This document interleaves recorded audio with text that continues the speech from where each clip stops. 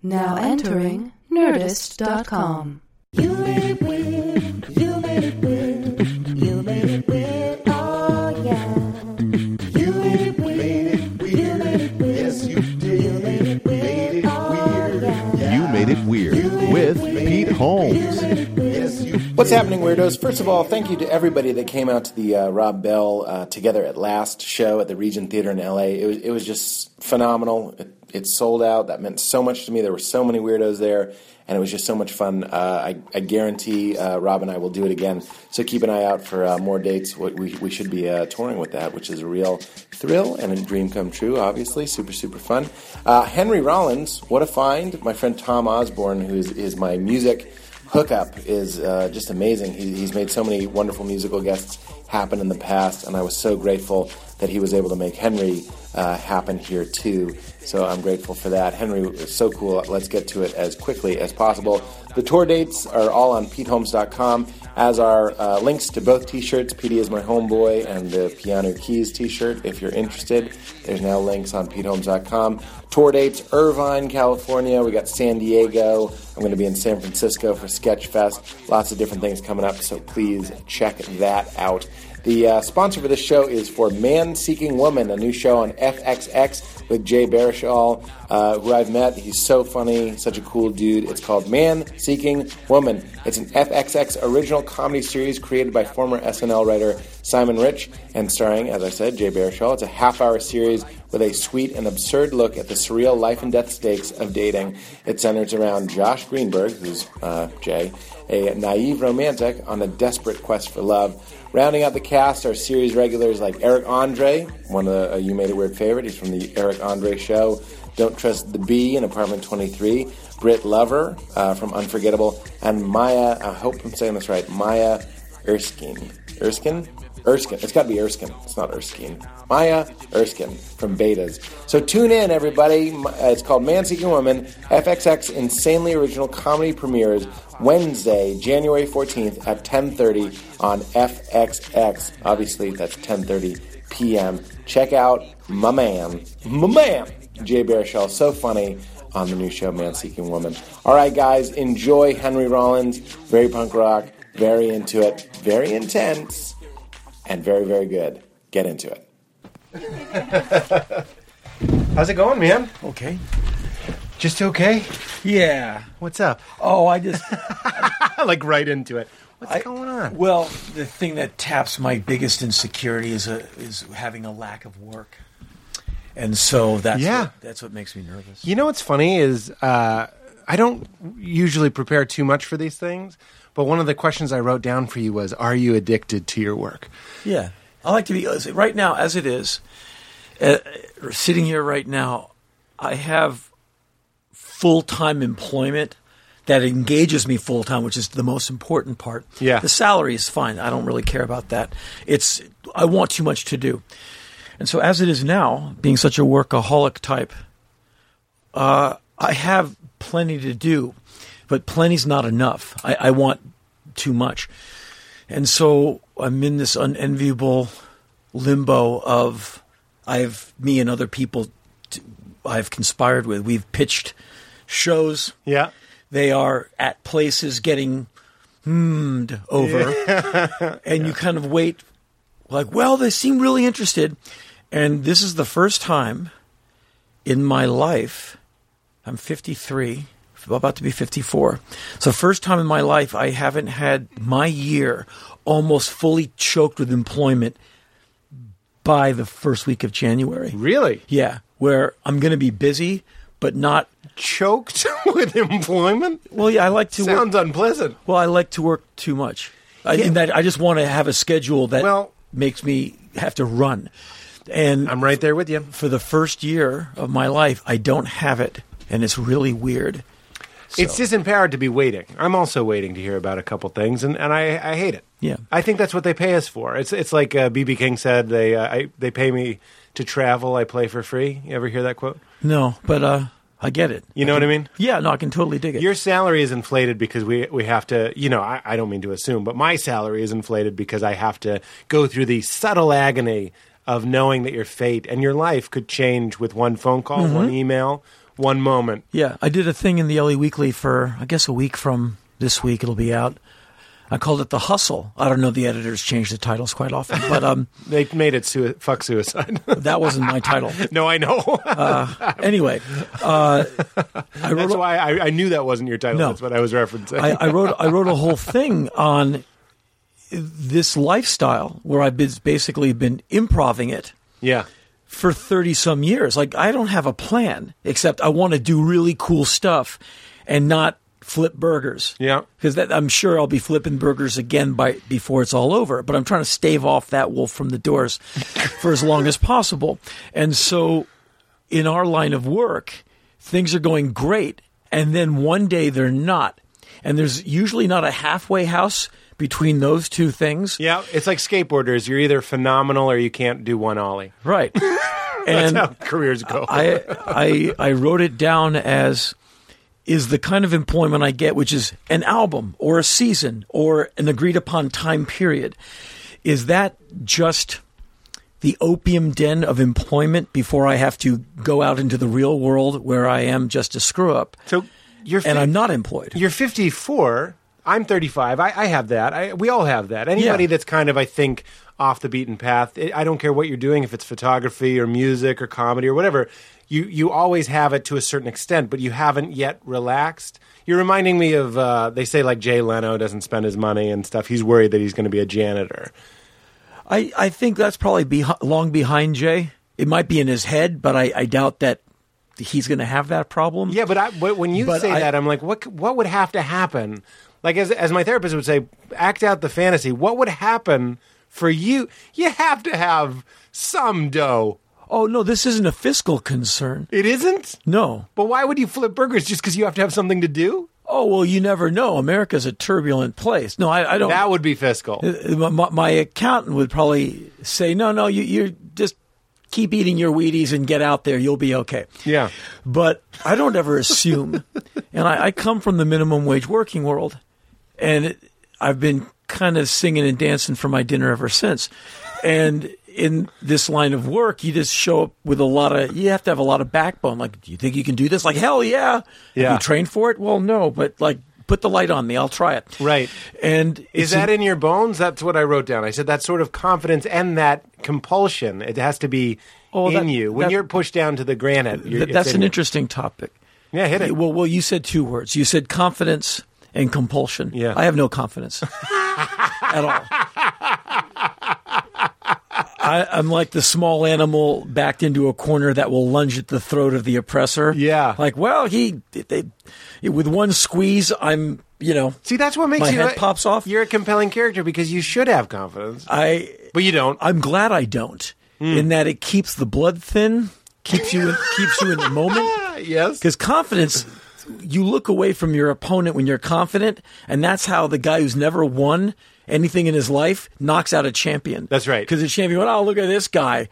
That guy wants it more than you do on that morning. That's right. So if you don't remain hungry and desperate. Right.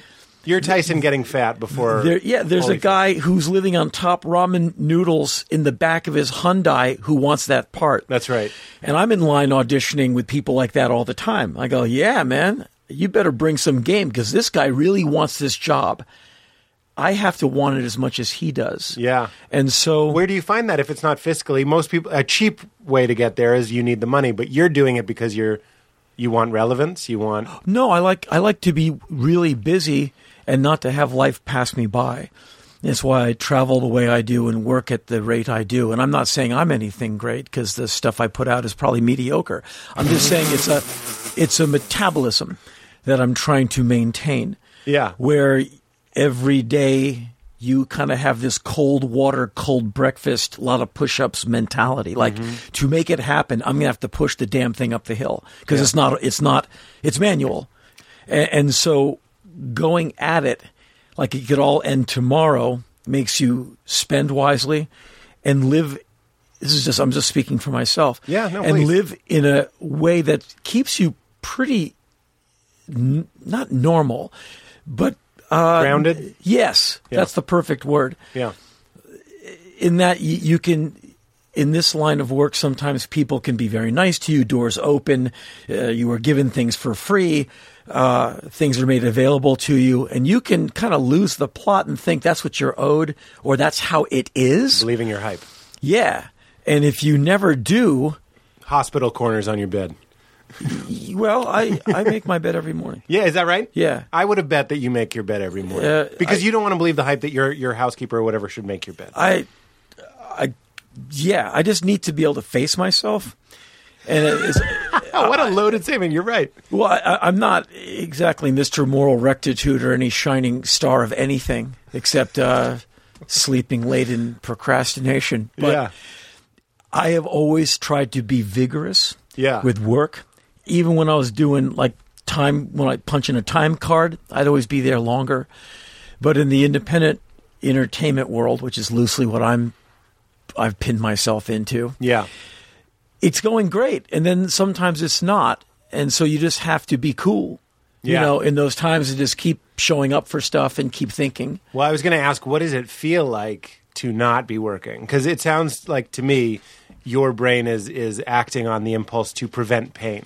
Yes. You're not necessarily trying to gain pleasure. You just don't want the pain of shuffling around your house. I do almost everything as a coping mechanism. Is it to prevent pain or give yourself pleasure? No. It's to feel even enough to have some operational functionality on the streets of my beloved America. Yeah. Because who wants Mr. Depressed guy? Who wants, it's the sky's falling guy, which I can lapse into if I'm not kept busy enough. Yeah. And so basically, the woman who's been at my office for 17 years, she's the smart one. She bosses me around. And she gets on the phone with people. Could you have anything for him? Get him out of here. He's driving me nuts. Yeah. Like, keep him busy. You're like a caged animal. Yeah. Which is, yeah. Because I just really like getting into the world and trying and or failing and seeing what happens rather than, I just came back from a month of travel and I was going from my backpack and my camera out in traipsing through authoritarian regimes in like police states in Central Asia, back to in my car, to the Starbucks, to the Trader Joe's, back to the pad, put on a record, put on two, make notes about the quality of the repressing of that LP, and then grind your teeth and try and go to sleep and guilt yourself into a workout at 04:30 the next morning. Is that when you get up? Sometimes, yeah. I don't want to, but sometimes I have to. You just said sleeping in. Is that sleeping in for you? Sleeping in is about 8 a.m. You salty dog. That's like, really letting it out. That's on the weekends when you drink 2 cups of coffee during the day instead of 1, where you go a little crazy. When are we going to bed? You and I? Well, you look pretty good to me. I'm ready when you are, man. We could hit that at about 1700. I love the military time, man. You are just living up to what I want. But I'm wondering how much sleep you get. Between 4 to 7, usually between 5 and 6 a night. And it's anxiety that wakes you up? Well, And no. by that, I mean drive. You know what I mean? Like, anxiety gets a bad rap. I mean, like... No, there's anxiety keeps you sharp. That's what I'm saying. Too much is bad. Well, it's a bell curve. Yeah. You want to be right here. You want to kind of ride the sweet spot of You don't want- anxiety Uh-huh. and dissatisfaction, which is another good one. Yeah. In These that- are the cheap fuels that run the machine. And it keeps you. I'd rather be, in my mind, a perpetual freshman.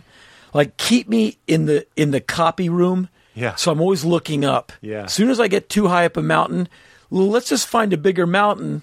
Right away. We're like, you went up 8 feet, you're at the top of this mountain. Let's put you on an 80-foot mountain where everything you just did, you're still in the parking lot of this one. Yeah. You thought you had game?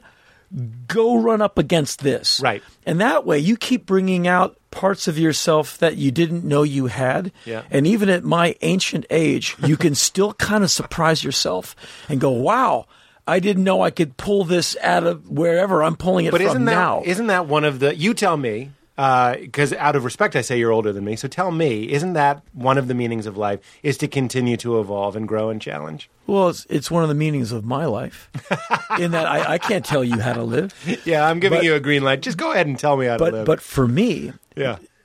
I kind of switched over from a physical to an intellectual value system in my 40s, when my hair started to go gray, and I would go to the gym and notice that I'm not lifting what I used to. And this is just age. It That's just why I gets don't you. go to the gym, because you have that gauge. You're like, it used to be more. Yeah, but that's okay if you just look at how the arc of a human. Yep. I'm like, that's what? You think you're going to be 90 being a 20-year-old? Get Yeah, real. that's your year. and enjoy being 90. If I get there, Right. I'll make it fun. And if you get there, we'll probably have age-reversing technology at that point. Well, I'll make it doable because I won't be whining that I wish I was 22 anymore. Yeah.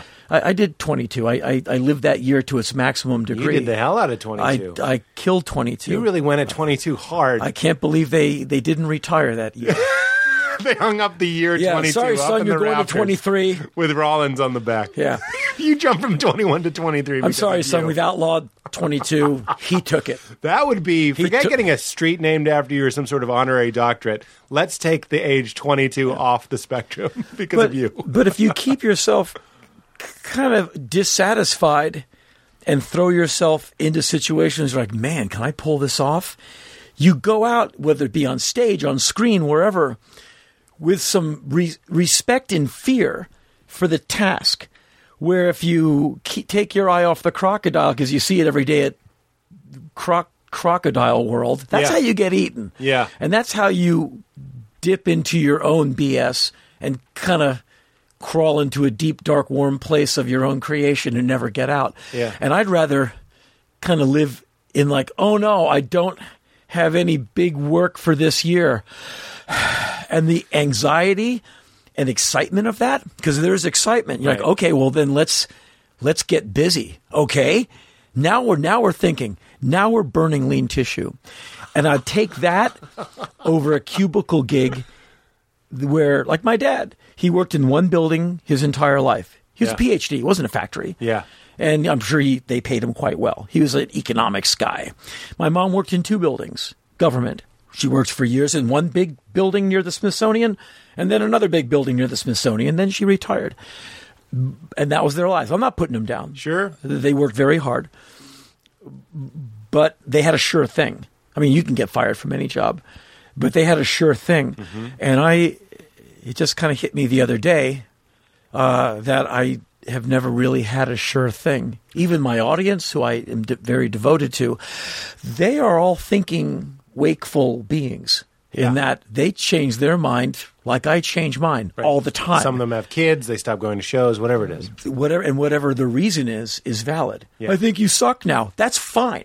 Yeah. In that, if that's what you think, Right. I got to let that be. But you seem to have a pretty zen and enabling perspective on the way that the world just happens to be anyway. I mean, why fight it? That's what's going to happen. And you're using that anxiety or that tension or that electricity to make you move forward. And then that gives you, presumably, some pleasure or satisfaction. Yeah, it sure keeps things interesting. Yeah.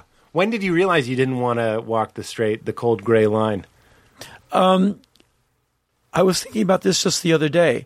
I realized, because I do interviews quite often, and people ask me, like, so when you were young, what did you want to be when you grew up? Yeah. Never once in my life, even to this day, I've never had that aspiration. Astronaut, fireman, whatever it was, rock star. I never had that moment where if in 11th grade in 1880 when I was young, like, Henry, what do you want to be when you grow up? But, damn, man, I have no idea. And when I left high school, I went and did full-time versions of the part-time work I'd been doing all through high school. Parking cars, tearing movie theater tickets, servicing your animal, whatever it was. Sure. But I just did it 40 to 60 hours a week instead of 25 hours a week. And I just figured, well, my life will be a Bob Seger or Bruce Springsteen lyric, and I will get used to how much your feet hurt at the end of the day of standing on them. Yeah. You're like, wow, I just power walked from my apartment to my job, just did 10 hours here, and I'm walking back, and you look at your feet like, my feet are swollen. Damn! And that was my first indication I was in the real world. I'm like, wow, my feet hurt. Huh. Yeah. Okay, well, this is what it's going to be. And then I got to be in a band. Yeah. And things changed very radically. But I figured my life was going to be that, and I would just get a really cool version of the job I was in at present. I'll get a better one where I'll work at my friend's record store, which probably would have been my next move. Well, at least I'll be around records. Yeah. And that place only closed in 2002. I could have very well been at that place until he closed it. Yeah. 22 years later. Right. But you I got don't to know. you got to be in a band. Yeah, And I I'm lucked sure out. You've told that origin story many times, so I won't ask that of you. But I wonder because what I get out of punk rock is an anxiety salve. It helps, you know what I mean? Like when I'm tense and freaked out or stressed, you listen to some punk rock. There's a real need for that. You know what I mean? Is that what it did for you performing it? Well, Did it calm you down? I guess is my question. Well, it's a place you could go with every ounce of. Some people have quite an alarming level of anger, and it's not a problem if you can go somewhere and expend it fully. And I'm not trying to be mean, but I've never seen it, but I've heard they take wild horses and they break them by putting them in water, not to drown them, but the horse is just going crazy and just like, running, but in water, and they just wear themselves out and go, all right, put a saddle on me. And it's a way of just wearing them out where they don't hurt themselves. Right. And with music, I was able to take so much accumulated, I was one of a gajillion angry young men in the world. We are a generic species, angry young men. And give them a microphone in a band, by the time you'd get to the end of one of our sets, man, there was the full opportunity to expend yourself completely.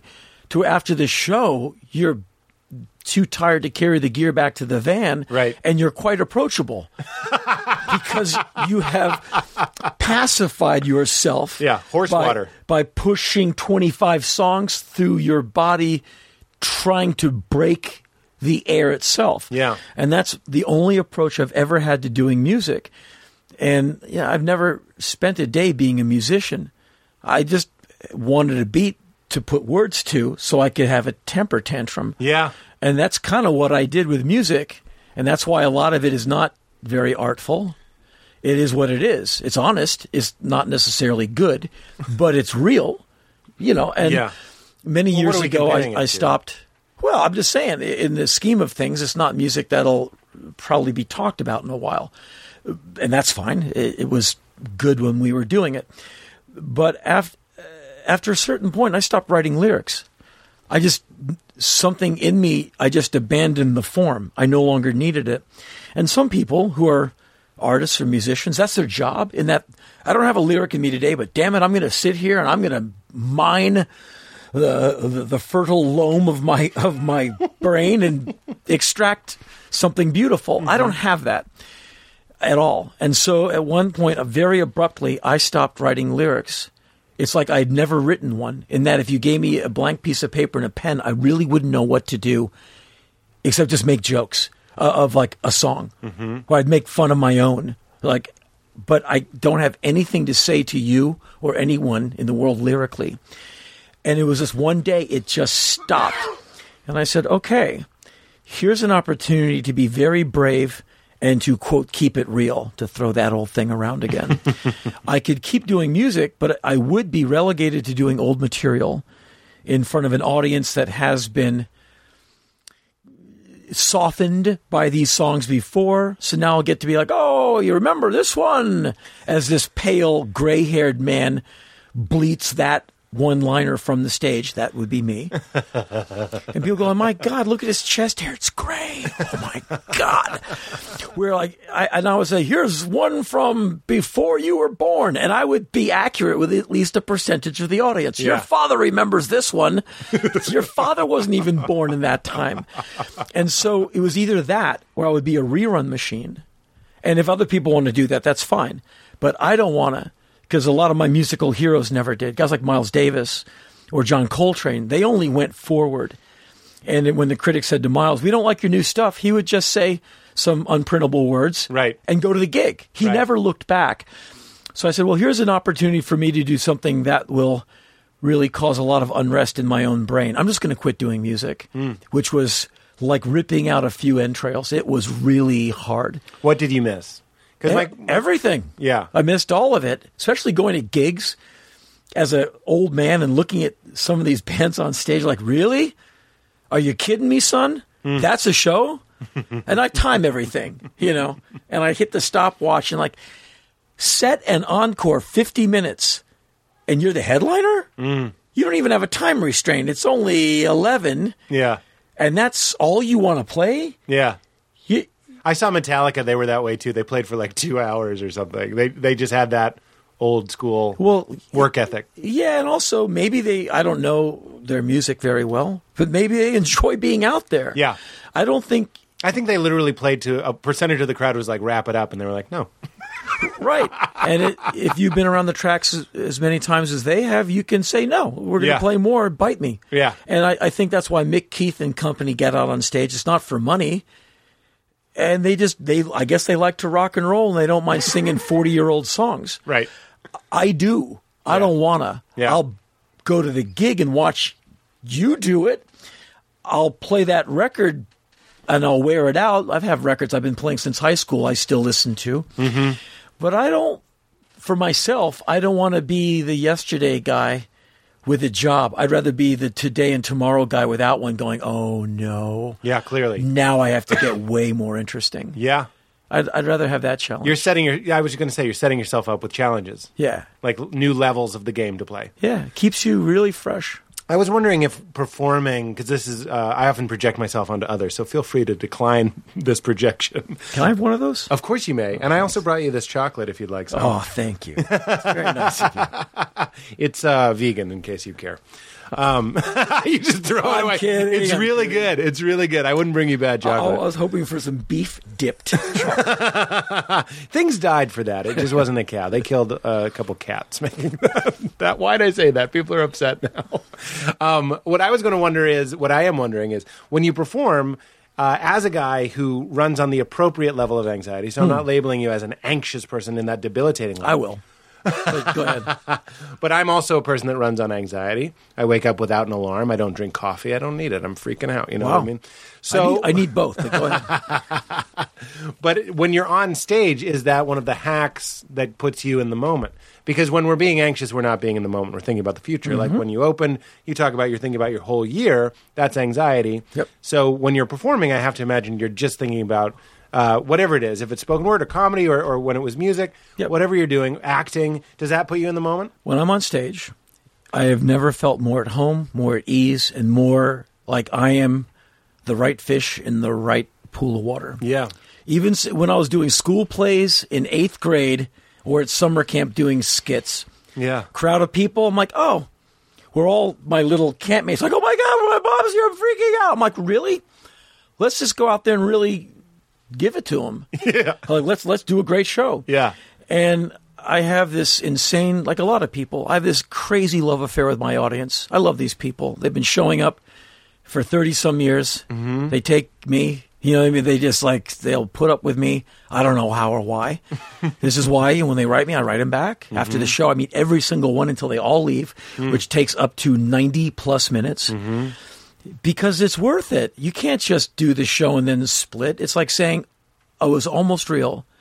But, there's the show, but not really because I'm out of here. Right. So I meet everyone. I hear every single story. I do every photo. And I'm making it sound like it's a lot of work, but it's just hard at the end of a night when Henry, you're I do the tired. same thing, and it can kill you sometimes. Yeah. It's my favorite thing in the world, but sometimes when you're halfway through, you're kind of like, this is just like objectively exhausting. It's not like I'm exhausted. It just is exhausting. I have fallen asleep on my feet in front of people. Literally, I dozed off in front of a guy in ice-cold Madison, Wisconsin weather in front of the Barrymore Theater a couple of tours ago. And I kind of went, whoa!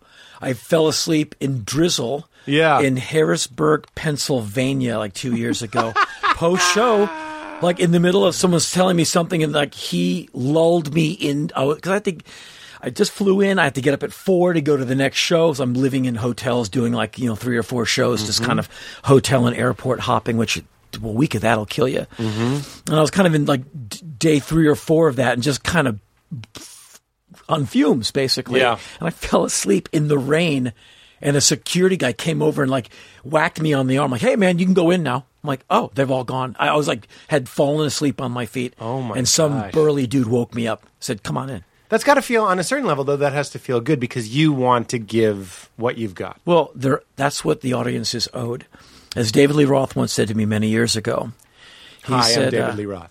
well, That's your quote. I've actually known the guy 100 years, for many, many years. But he Yeah. said, every time someone buys a ticket to your show, that's a contract they have with you. And I was like, wow, I'm holding on to that one. Like when Creed got sued for doing a bad show. Do you remember that? No.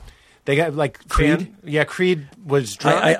I drove 2 traffic lights from my place to get here. I climbed stairs. Yeah. And you make me, you're giving Talk me about Creed. Creed facts? Yeah, because you're going to I guarantee you're going to quote this Creed fact later. Because the audience sued the band. Wow. Because they were drunk and they played for like 40 minutes and it was bad. Oh. So he was off key and stuff. So they were saying, no, this is a contract. And you violated it. Wow, that's interesting. See? They're good Creed facts. Okay. Yeah, I never thought I'd hear that. I appreciate your skepticism, but there it was. But You think it's a contract and the audience deserves the show. yes, and thankfully I'm one of those people, we performer types, will pay to do it for them. Yeah. Like if someone said you can have a night off or you can pay $150 and be on stage tonight for an hour, like, oh, here, take the money. Yeah. When do I start? Yeah. Like 8 p.m., I'll be there. Because you're getting a lot out of it. Oh. When someone comes up and says... I get way more out of it than the audience does, I'm sure. I was going to say, it's a symbiotic relationship. They come up and say, you changed my life, you helped me in X, Y, and Z, and you say, me too, Yeah. right? Oh, you gave me a life. Yeah. I mean, without them, I'm the tree that falls in the forest unheard and unwitnessed. Yeah. And that's why whenever I do the radio show, I say, thanks for listening. Otherwise, it's just me and the engineer whacking together a bunch of cool songs and like Right. playing them to no one. Right. So it's just silence if no one hears it. And so thanks for tuning in. The music is the star of the show, but you all make it real. Yeah. And so the audience validates me. And that's why when I'm out there, I'm like a dog with his tail wagging. Right. I want to be on stage. Right. I bring a stopwatch on stage with me so I don't go over 3 hours. Because I don't want to, because you see people in their seats and like you realize their asses are going numb. Yeah. And I'm like, oh, have I gone? And a few people like, we have a babysitter. I'm like, I'm so Yeah. sorry. Okay. I'm going to land the jumbo jet of Yeah. conversation. Right. I'm taxing for Right. Yeah. I've You've radioed- begun your descent. Yes. We're passing over Phoenix. Yeah. And because I'll keep them there. Right. I'd belt them into their seats if I could on that's- some nights. So that's your work ethic, and I understand that. I like it. You know? Where's the compulsion, though? Not to be too obvious here, but I like talking about, not in a trite way, I like talking about what we get out of performing and why it's wired in us. You know what I mean? Like, I like being listened to. I like being adored. And I can trace I like all that, too. I can trace that back to my youth a little bit. Do you remember and the rottenness of it, right? And the rottenness of it. Yeah, there's some bad parts. In its own way, yeah, absolutely. Yeah, I can't tell you what you're doing. You might be coping. You might be filling that which you felt empty later. You are equalizing. Maybe you're trying to get level. Yeah. I think a lot of performer types, I'll definitely throw myself under that umbrella. Childhood, that's a generic statement. Bad childhood. Like everyone who just drove by this building has had a bad childhood. Yeah, come on. So I'm not looking for sympathy. But I had one. Your shit is your shit. Right, and everyone has a version of that. Yeah. All families are weird. Yeah. And there's not one family that's not so twisted. Right. Anyway, I had one of those classic American upbringings. Right. Parents divorced on day one. Young, right? I don't remember them being together. And which is, so generic in this country. And for me, I was like the spastic kid who wouldn't go to bed when mom had dinner guests over. I'll sing another song. Oh, get him, in footy pajamas? Iris, stab him. Get him out of here. You have a tiny stopwatch to make sure you don't go over 90 minutes. That was your 3 hours back then. Right. But it was never a problem trying to be loud and noticed. Yeah. And it must be some kind of me thing. And what gets me Only child? Yes. Yeah. What gets me out the door and down the trail to work at the rate and kind of the metabolism at which I do, some of the aspects are enviable, and some of them are perhaps not, but they're all real. And the enviable ones would be, I want to communicate. I want to impact you, the audience member. I want to go out into the world, come back with a great story, and I want to lay it on you. I want to tell you this story. I want to see you laugh. I want to have you enjoy this night. I want to be responsible for the next 2.5 hours being really good and adding to your life. And when someone says, hey, man, because of you, I got off booze or whatever, you're like, man, that's it. That's all I needed to hear. I could quit now, and if I help this one guy, man, we are good to go. Yeah. And that's a wonderful thing. I also do things at the rate and the velocity and the intensity at which I do because I'm very, very angry, and I'm looking to outdo my parents, every classmate in high school, anyone I've ever been in a band with, and maybe anyone I've ever met. Like a competition. Brutal. And I don't care what teeth get torn out of my head or what I have to do. Yeah. And I saw an interview of all people, Iggy Pop, and they said, why do you do what you do? He said, vengeance. Yeah. And I just want to outdo everyone. And the guy went, wow, that's intense. And I went, no, man, that came right into the mitt. Boom. Yeah. I totally get it. I've talked about that before, the need of, you want to have a good sensei, you want to have a good teacher in your life, but you also want to have a good nemesis. Oh, I love adversity. I search it out. No, even if it's exhaustion, like this show I did last year for 5.5 months for History Channel 2. Great show. That was a 6-day shoot week. We're going to bed at like 9 or 10, getting up at 4, where you're like, you wake up like, really?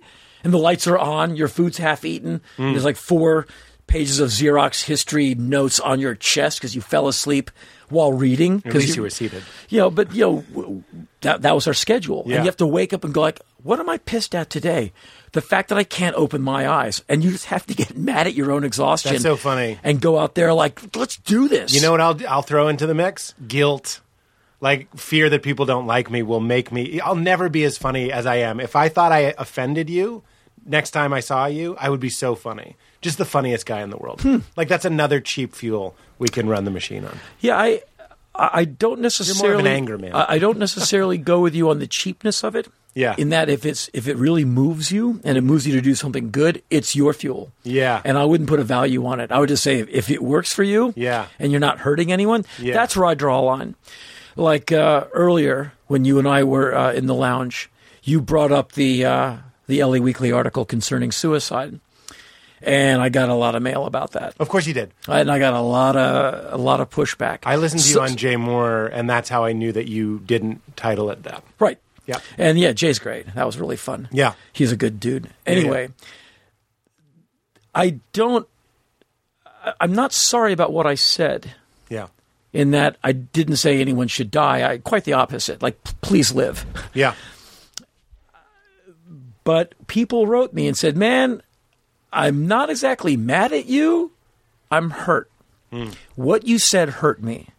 And then the next letter is like, every expletive. And then you're like, okay, that just bounces off. But when someone writes in, that hurt me. And I've been digging you for 20 years, man. And that stopped me cold. And I don't know if I can go forward with you because that hurt. And I don't know what you meant by that, but I feel bad. And I am not interested in hurting anybody. Yeah. If I might make you mad by saying, hey, if Bill marries Tom, the world will be just fine, and you're some person who thinks men getting married is a bad idea, then you and I have a wonderful disagreement. I know I'm right about it, and you can call me anything. I'll just laugh in your face because you're a moron. But if I say something or do something that hurts someone, unless I meant to hurt them, well, there's some people that need to get hurt. And I can't name any off the top of my head, but I'm sure they're out there. But if you mean it and you're going for it, then you'll do the time or whatever. Right. But if you inadvertently do it, I will go out of my way to make sure, if I can, I will apologize to you personally. Yeah. Even if I'm still going to kind of hold on my point, if I hurt you, I feel compelled to apologize. Yeah. And so I did 2 apologies and personally answered over 400 letters. And just said, hey, I got it. I got it. And I'm really sorry. And some people wrote back and just said, I don't believe you. I think you're just, so full of yourself. I'm like, okay, well, I'll just have to carry that bruise. You Yeah. don't believe me? All right. I can't. I can't make you I believe can't write you all week and say I really do. Yeah. 'Cause I can't make because we're grown up. Yeah. You know, if you're an adult and that's how you read me, we're done. Right. And then What did people think you meant? What was the hurt that you caused? Because I didn't read the article, forgive me, but I did hear about it. Well, some people said you're being very insensitive. I had that article because I said you were going to be on the show, and someone said, ask him about Robin Williams because he said that sort of coward's way out thing. Well, no, but I didn't. I know, I believe you. In that, listening to you on Jay. I never intimated it Yeah. because I don't think it's a cowardly act. I think it's a really desperate act where someone should grab you and go, let's go for a walk instead of you jumping off the bridge. How about we try that? Yeah. Coffee works in this situation. Yeah. And I never said or implied the word people coward thought or you weak. did. Oh, well, I just asked a question. I said, help me here because I don't understand. And I said that. I said, I don't understand. How can anyone leave their kids behind? And so I said, I don't understand. Mm-hmm. And then I asked a question. Mm-hmm. Never did I say statement, that's a weak thing to do. I said, how the hell do you leave your kids and put these innocent people through trauma? Well, they're adults. Okay, but they still have feelings. And they got to wonder, why did their dad do that? So I got a lot of letters saying, like, you were being insensitive. And then I got some very extreme letters that said, we need to remove the stigma from suicide. I was like, no, actually, we should enhance the stigma of suicide. So some young person who's getting ganged up on Facebook doesn't think, you know what? All these people say I'm ugly, so I better kill myself. Like, I'm sure it guts you when you see that headline of like some 14-year-old kid hanged his or herself in their room because everyone got on some page and said, I don't even know how Facebook works. No, I understand. But they did something where this young person couldn't see any way out other than to kill themselves. You're like, really? Take a year of, like, let's all pool days and years and bring this kid back here. Take a year of my life. And like, come back. Mm-hmm. That was a mistake. Mm-hmm. And I'd rather not blame anyone. Like, where's the parents? I don't know, working for a living? Like working 1.5 jobs maybe? Like, oh, the parents were in traffic. Yeah, because you have an economy where people have to work and then work their other job just to keep the same plate of food that they were working. For one job with. Yeah. And so where are the parents? The parents are trying to keep the house from going sideways or upside down. And so you think if there's anything keeping people from suicide, even if it is a stigma, that's probably an okay thing. Yeah. Because I think it's an incredibly bad idea. In that I think the world is better off with you in it. Right. And so I also got, and I read the letters, and I got a letter, the guy said, Henry, I have fibromyalgia. My entire waking existence is howling pain. I asked my doctor, what do I do? He said, well, the cure for this is basically suicide. And if you'd like to have that discussion, I will have that with you because this isn't getting better. So he said, Henry, am I weak for wanting to leave? And I wrote him, I said, I never said anyone was weak for killing themselves. Can you imagine having to get the bottle, to get the spine, to jump off a building? That's not cowardly behavior. Mm-hmm. I think it's sad, but it's not cowardly, nor is it weak. It's just, I think, misguided in that you shouldn't jump off and the tragic. building. It's just and so tragic. sad. Yeah, yeah. And so the guy said, so Henry, What did you say? I either spend my day in a drugged up stupor in pain or in a non-drugged up stupor in more pain than you have no idea what pain is. Right. And my doctor says a cure is to leave. So what would you write about me in the LA Weekly article? And I wrote him back. I said, damn, man, I'm really sorry. I got nothing on that. And so Yeah. it made me see that one cannot take any issue that is so sensitive and broad brush it, which I may have. And it was not an attempt to be callous or coarse or mean-spirited. Truly, not at all. It's just when a buddy of mine hanged himself in another buddy of mine's basement a few years ago. I was in Tibet when it happened. I got this email from a pal of mine. This guy I've known since high school. Great guy, kids. I mean, just really good guy. And, kids. people, a lot of us who really love the guy. And he did this, and my friend's brother had to like walk in on that and go, oh no. And so I went to the place. I said, I want to see where this happened. And there's still the rubber from the extension cord that he hanged himself with. They cut him down, and you can still see the cut rubber on the floor. You're like, damn, this is like the saddest damn thing ever. Right. And so the pain of that, I think about that guy all the time. And I've known him since I was like, I don't know, 17. And always admired him because he could build stuff. He's good with his hands. He's just like, oh, I can fix that. I'm like, really? I can't fix anything but a sandwich. And so I would never try to be mean-spirited about something so You've had sensitive. personal experience with it. Well, quite a bit, actually. Yeah. And a lot of people around me have checked out. And it's just, they stay with you. That you still keep thinking about them. And so I was never trying to be hurtful. But the fact is, I did hurt some people. And for that, I can't apologize enough. And so I apologized as clearly and as completely as I could. But what is to be said of intention? Because that wasn't your intention. My intention was my outrage. Yeah. That someone would not take a look around and just go, wow, whoa, if I go, a lot of people get hurt. And isn't that a clear-headed thought, though? I mean, you know. That is, and that comprises the letters that I received that made the most sense to me, where I went, oh, got it. And people were so nice to me. They go, Henry, I was very offended by what you wrote, but I like you enough to realize you didn't mean any harm, so I'm going to take 45 minutes and write you this incredibly long letter. And I was getting like these epic letters. Yeah. And I read them. And a few people said, think of it as temporary insanity. Me with 3 failed attempts, Henry. When I was trying to kill myself, I thought, you. No. Oh. These are the people writing me. I'm sorry. They said, I tried it twice. I failed, obviously.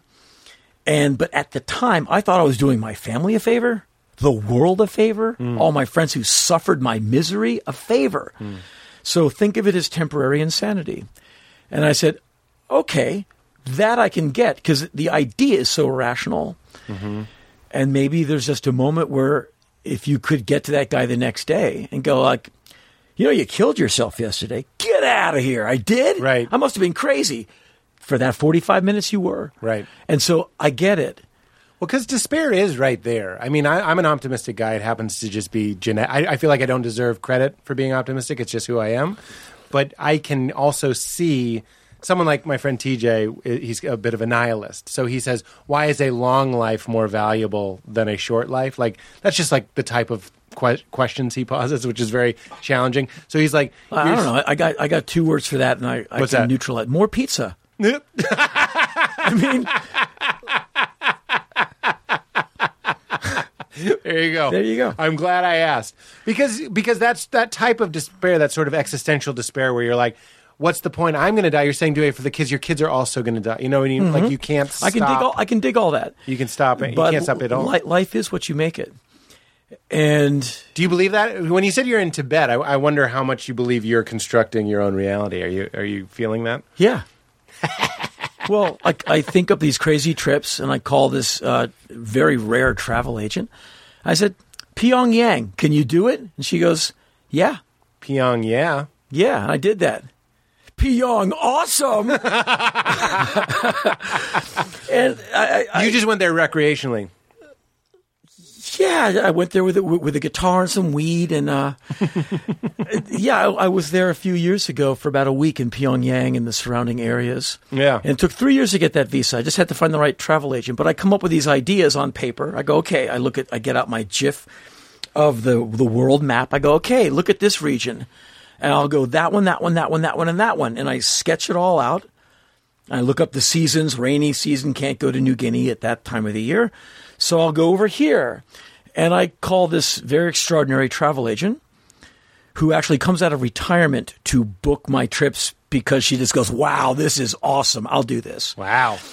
And I all of a sudden, I'm walking down that street in Bangladesh because I booked it and I wanted to go, and there I am. and I'm not saying Henry Rollins the all-powerful. Is this it? I'm Johnny Quest Jr. Yeah. I'm the other Indiana Jones. I want to do stuff. I grew up with National Geographic magazine. Yeah. Where you're like, wow, the pyramids? I want to see those. Yeah. Well, then save your money, get the visa, get the plane ticket. I've been to those pyramids like 3 times. Surprisingly close to the highway. Well, and that the Giza pyramid highway that gets you Yeah. from the hotels right to the pyramid. Yeah. Well, they know how their bread is buttered. Yeah, they sure do. It's their economy. But Yeah. I kind of... Well, we could write that. I'm sorry. I just try and create my own ticket Yeah. as often as possible. Obviously, it's not always possible, but whenever possible, I try and do it my way. Yeah. Otherwise, you're going to do it somebody's way. You know what I mean? Is this kind of where the anger is? Like Liberty? Are you a big Liberty guy? No. No? I don't. I get harangued by people, you and Barbara Streisand and Jane Fonda, like we are joined at the hips. I do not know these people. Yeah. Apparently, I'm part of this Hollywood liberal elite, a guy who lives at home alone, who microwaves dinner out of a can. I'm part of this liberal elite. I am Hollywood all the way. I didn't even mean liberal necessarily. I just meant like nobody tells you what to do. Well, no, people Your tell me, personal liberty. People tell me what to do all the time. They write me a letter and I write them back. Yeah. Henry, I really want you to write me back. All right, kid in the Midwest, I'm not going to let you down. I'm going to write you back. Yeah. I'm doing what Sheldon in Minnetonka wants me to do. Gladly. But hey, would you do this? Yes. Would you do this benefit show if I can? Yeah. Yeah. And so I do stuff for other people all the time and quite enjoy it, actually. But to get to your point, I get these letters like big government and you're part of it. I'm like, really? I'd like to slim down the government, probably not in the areas you'd like to.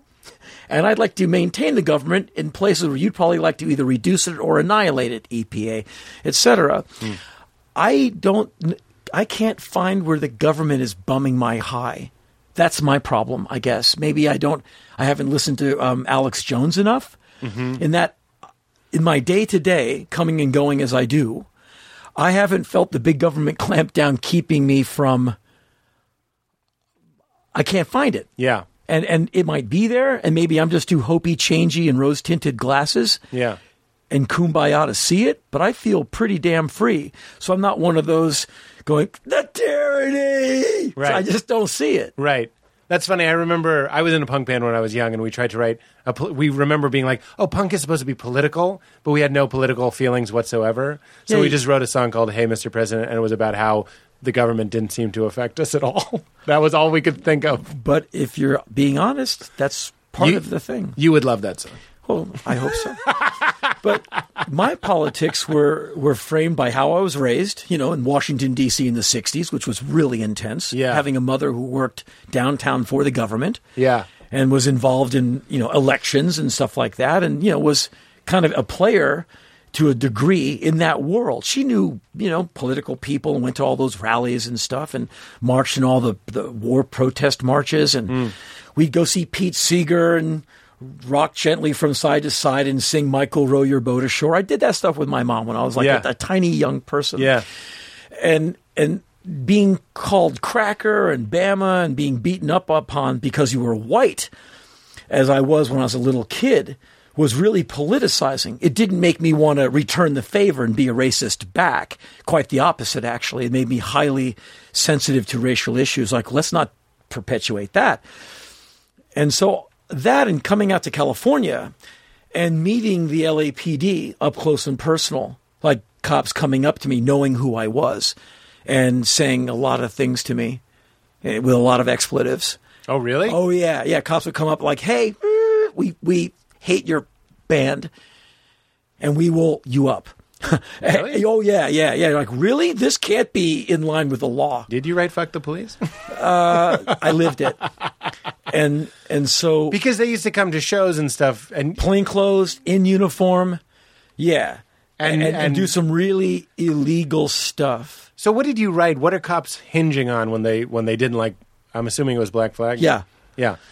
What are they hanging their hat on? Oh, that It's not like you guys stormed police stations. punk rock violence, which was quite often the violence perpetrated by cops at shows. Yeah. Like the girls they hit in the head. Yeah. The people who they hospitalized.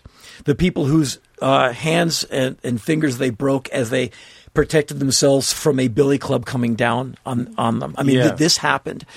And so that politicized me.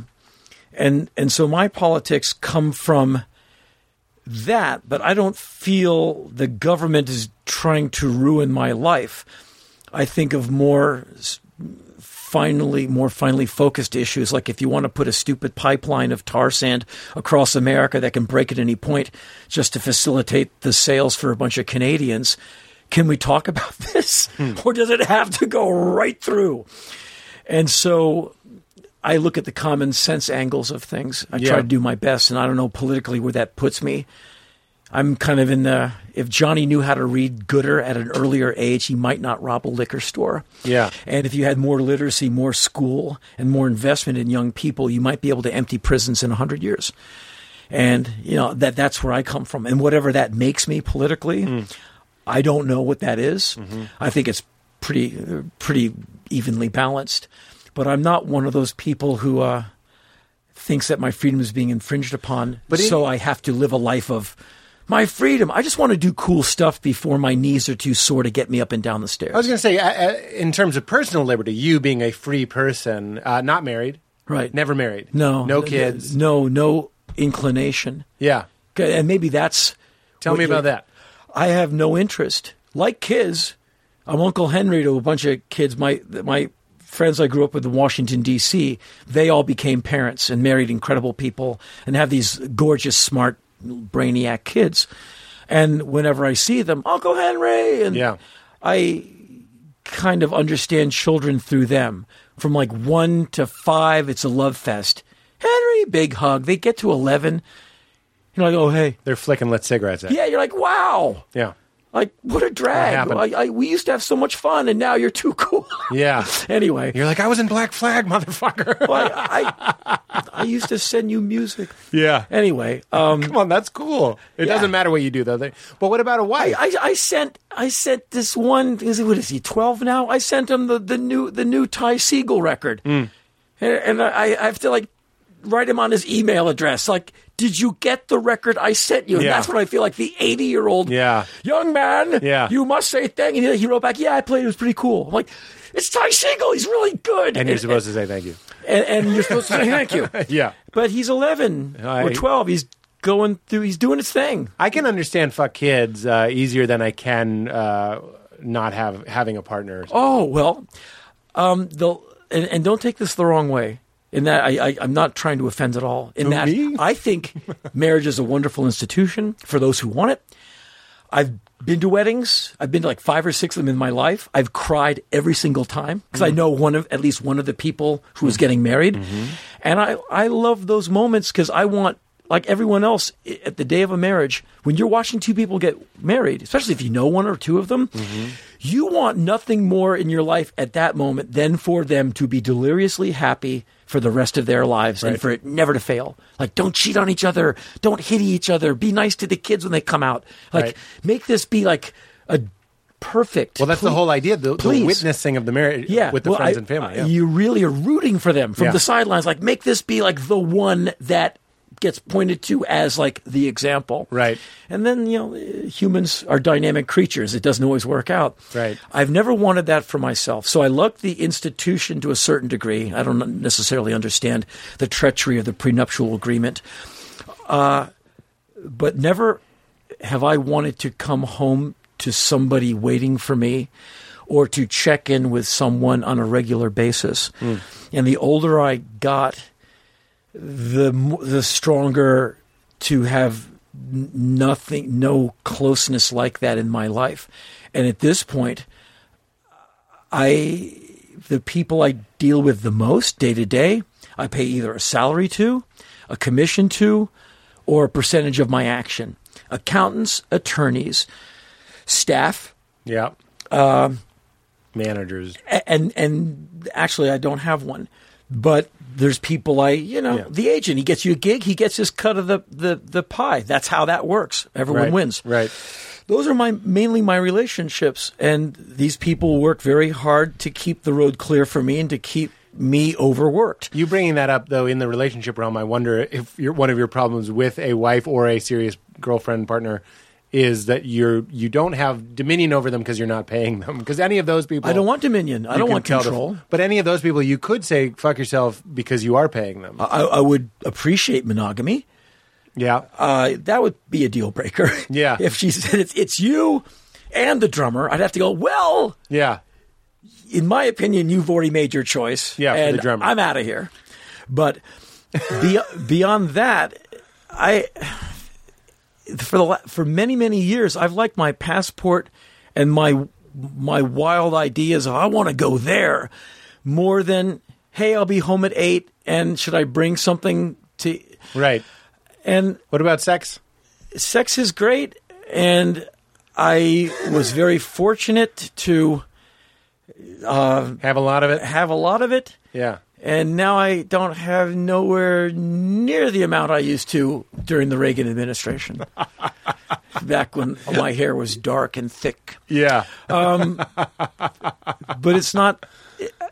At this point, like I said several minutes ago, at some point I transitioned from physicality to intellect. And I'm not saying I'm an intellectual. But at this point, for me, what impresses me, what I want to do, I'm only impressed by what I can think and what I can do, not how much I can lift or how great I look in Speedos. Mm-hmm. I want to do stuff. And I keep fit because that's just kind of part of my life is going to the gym. It's a place. It's a happy place to go. But I'm not trying to okay, I'm going to train and be able to lift this by spring. That's just how you rip your shoulder out of your body and never use it again.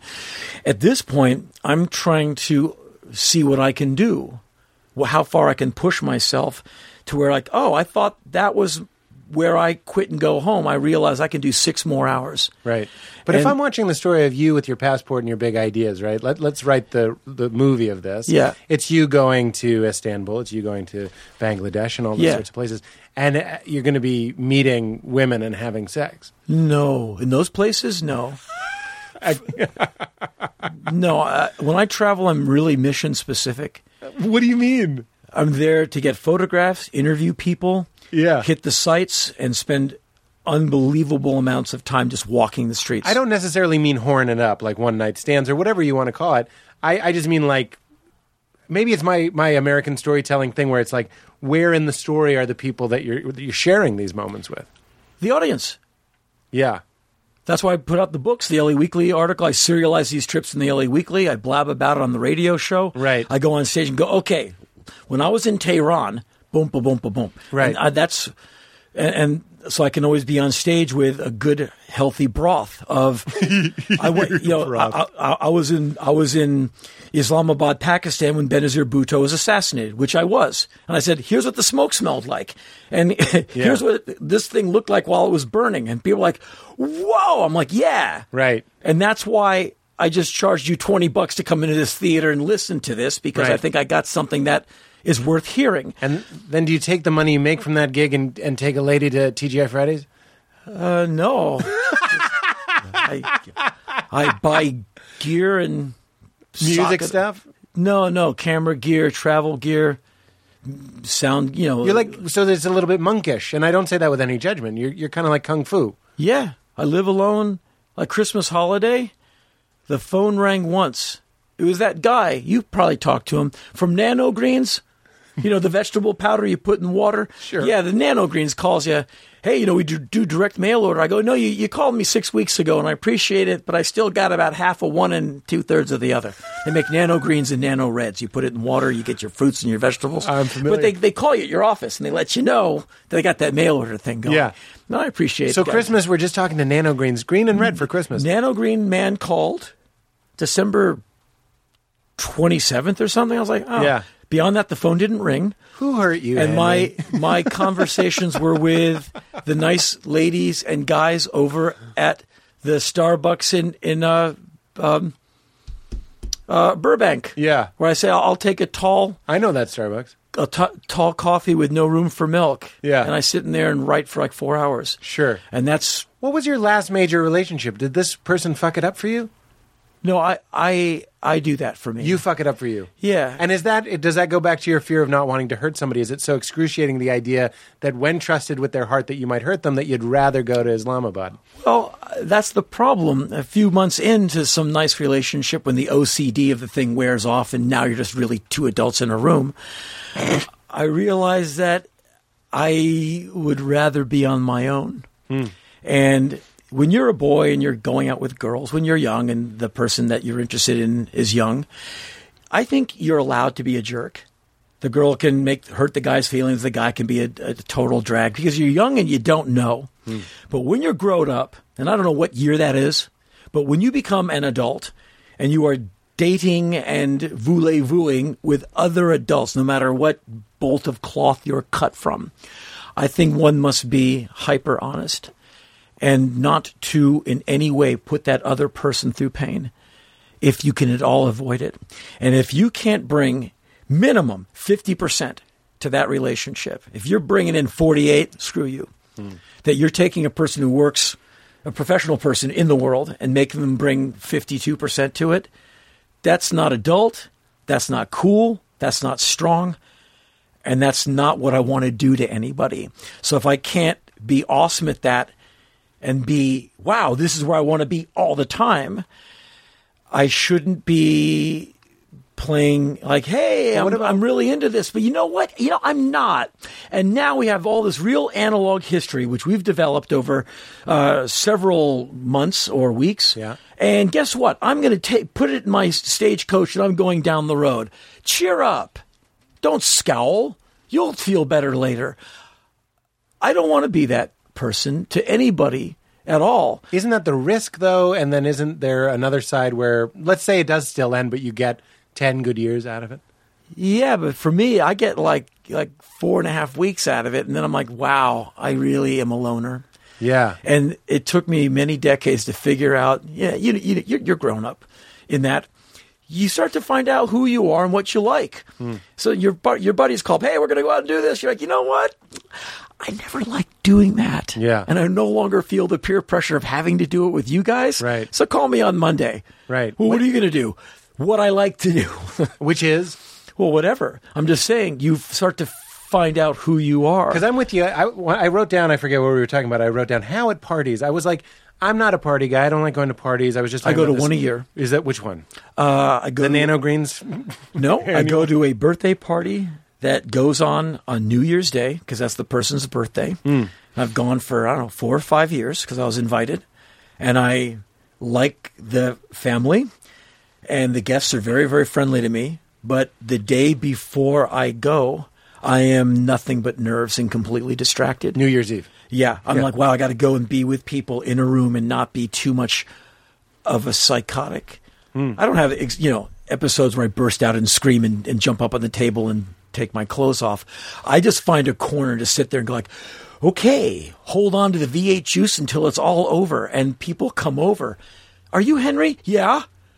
Like, well, get up and walk over to the cake. No, I'll just sit here. I've become the What is the fear? The ninth grader at the dance. What does it feel like? Are they draining you? Does it exhaust you? I feel I'm going to do everything wrong.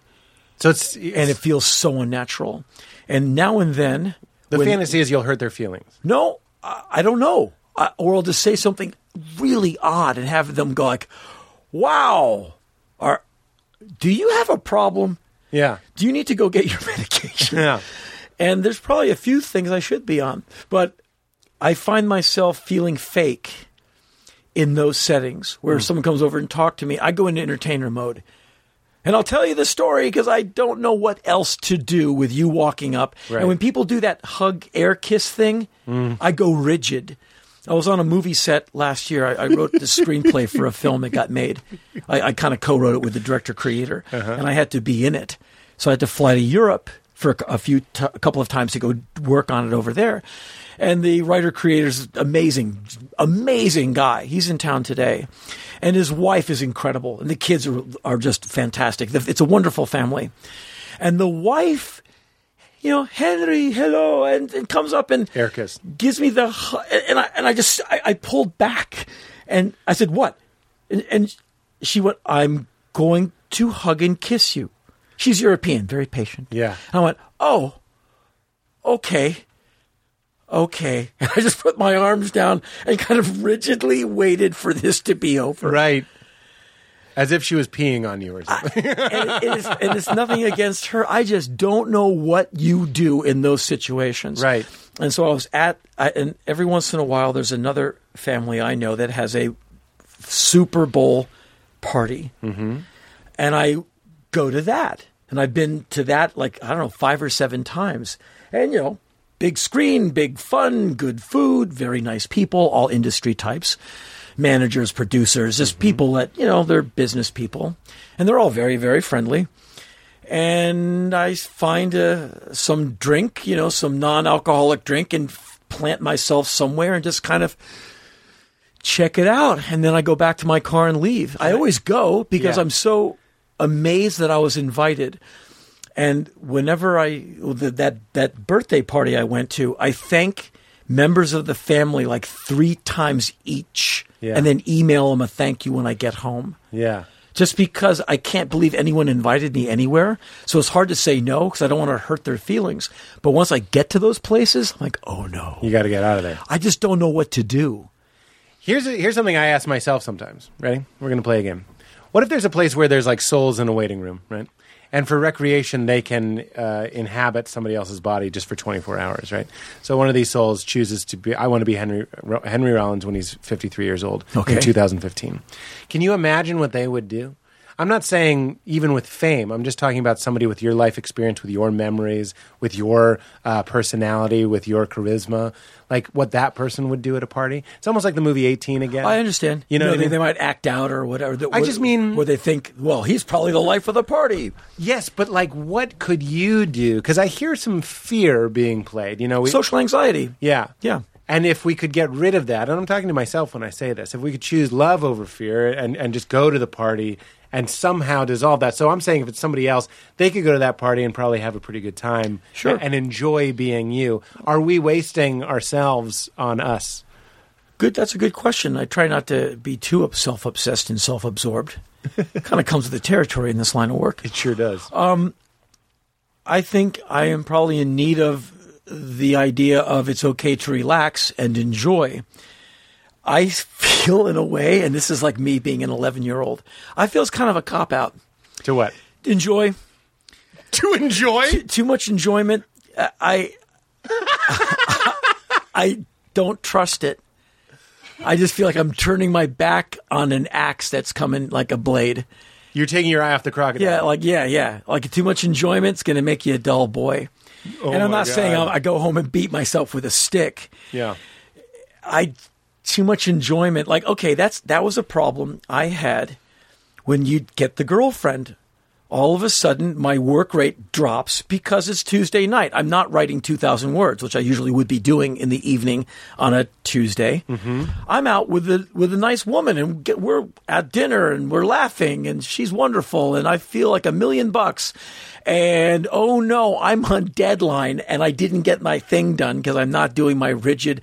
And all of a sudden, that life I've been doing, all of a sudden, I'm now serving 2 masters. I'm, trying to be a guy with this wonderful gal.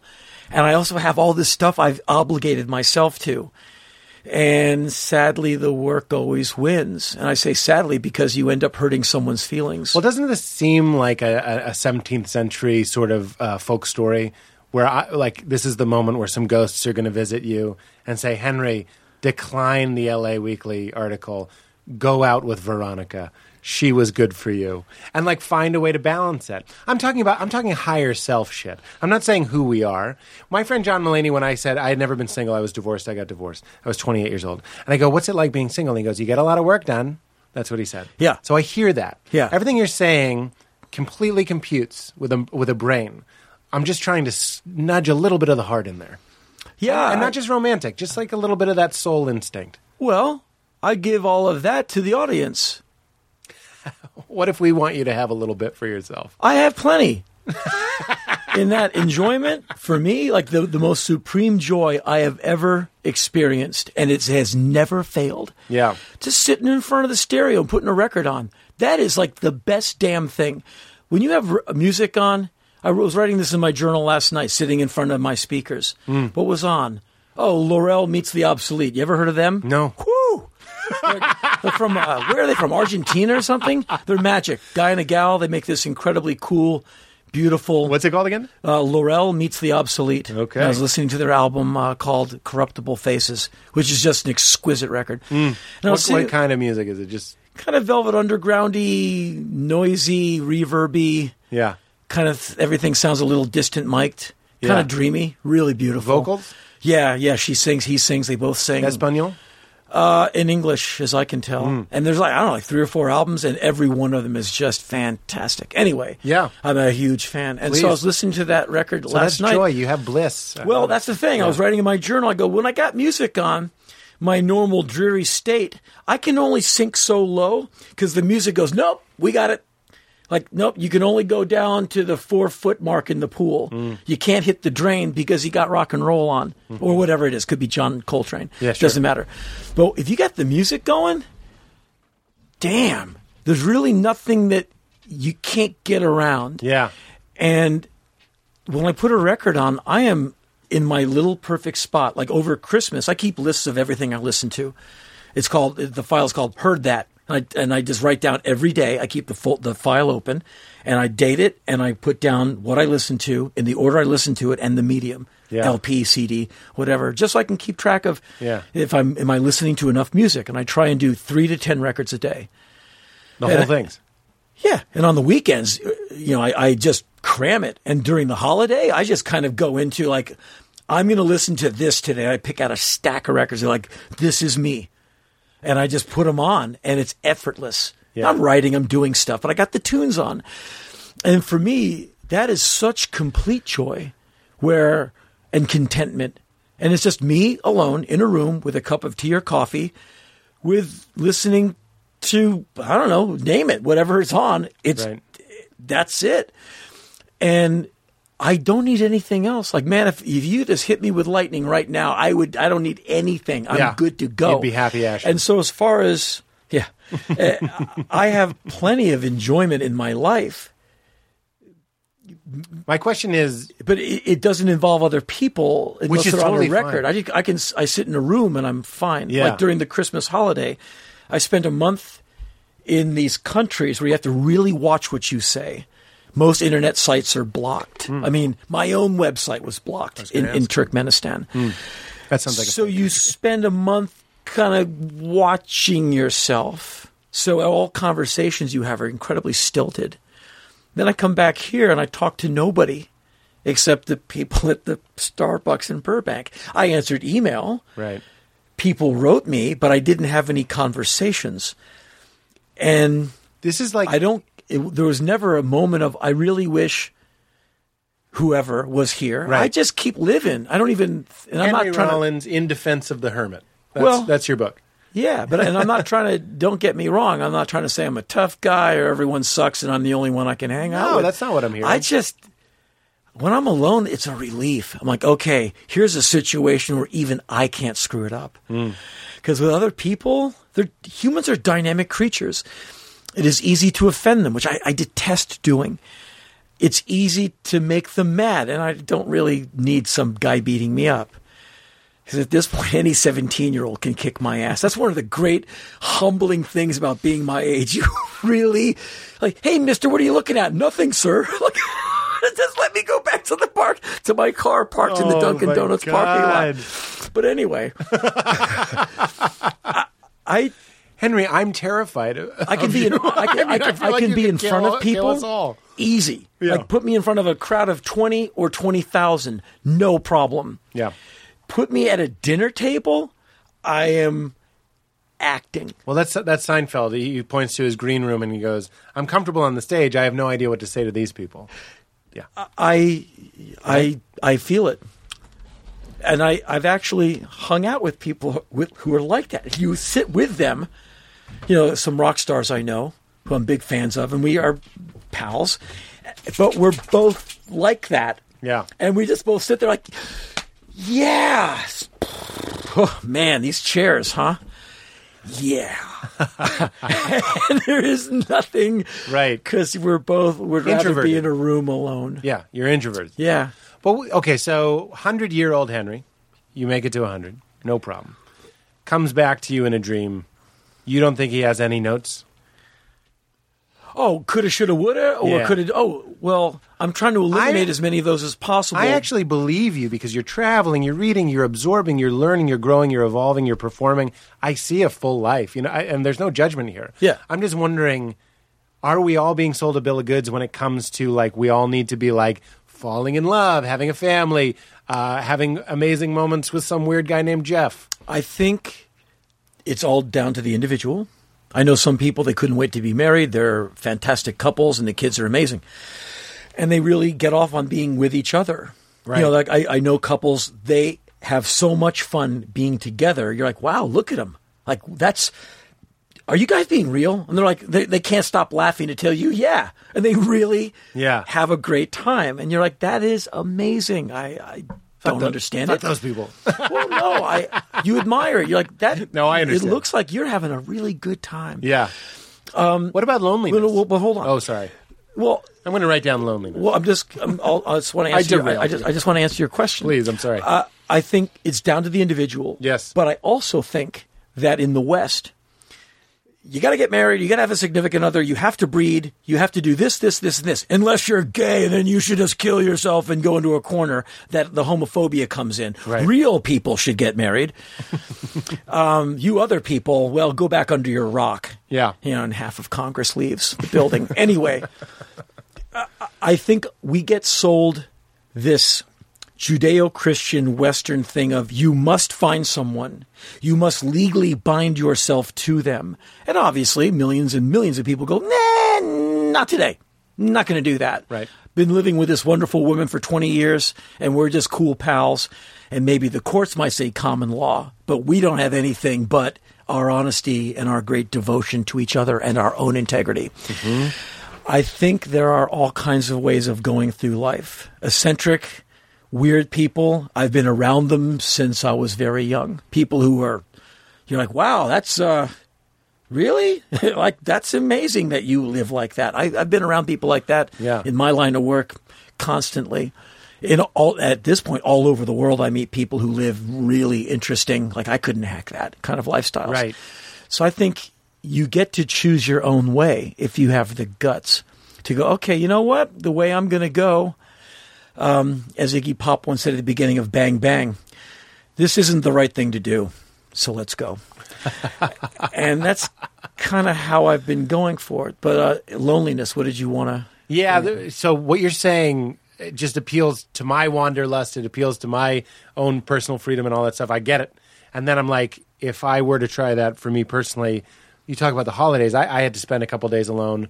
And, if I'm not performing or something and there's, fewer shows around December 25th. Sure. 2-3 days, it starts to wear on me, and it's hard for me to not have. I get that need for other people. I need my reality reflected back to me. I need to have my thoughts validated. I need to hear other people's thoughts. And it seems to me like you've worked out a pretty good system, but it doesn't ever hit you? No. When I was younger, yeah. Yeah. I was way more analog when I was younger. Like you have the gal, you miss her, or you want to, be with some gal. You just get generally lonely and you meet someone and you're like, hey. Better than being alone. Let's spend some time together starting right now. And that's, that's being 28 or 22 or whatever, just young. Yeah.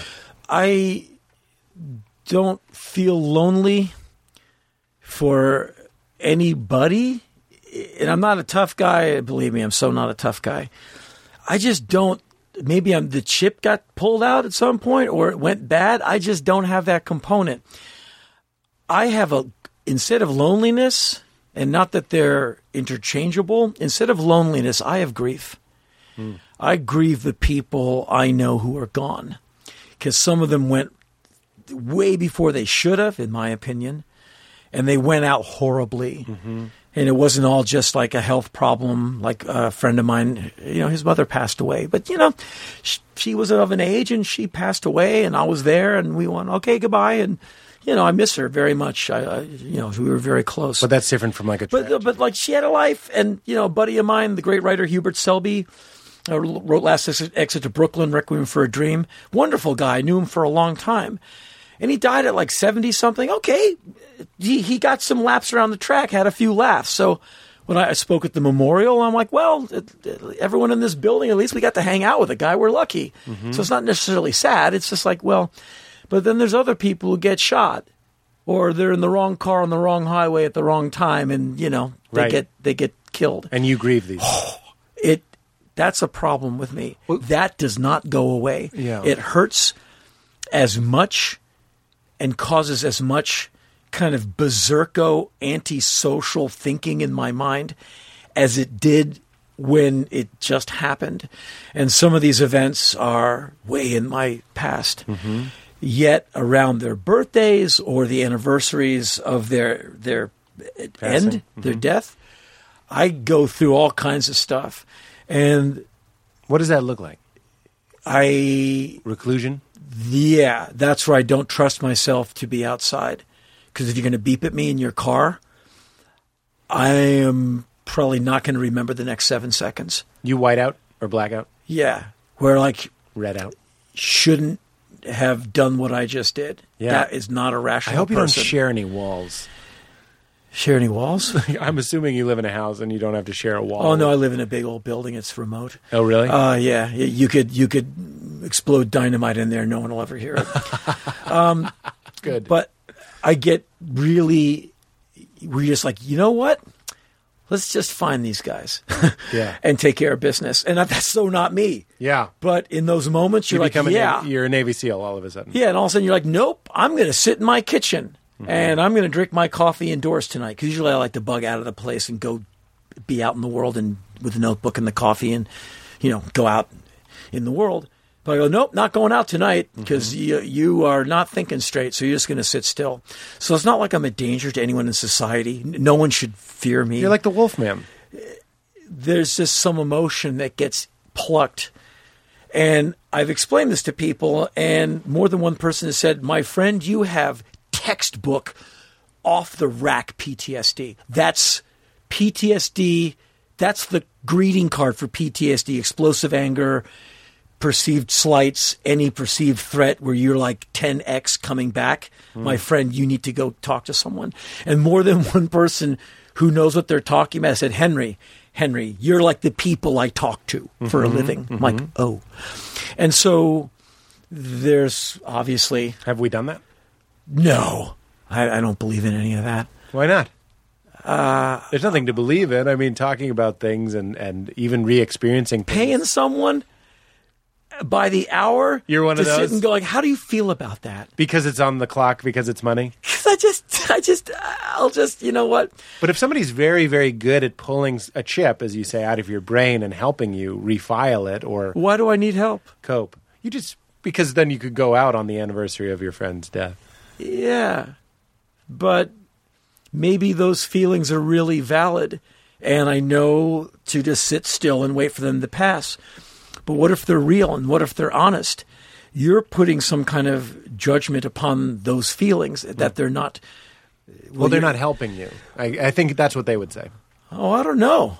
It makes me feel like I still give a damn. That I'm still paying respect to these people by still having it hurt like getting run over or something every year. And there's a handful of people. And my journal entries go quite dark. And of course I publish them. Yeah. Sure. I'm right there with you. Truth and honesty and feeling things is all really good, but at a certain point it does sound like it could be destructive to you. Again, I'm a comedian. I don't know what I'm talking about. Destructive. What is me on my most destructive day? I wonder what extra ice cream.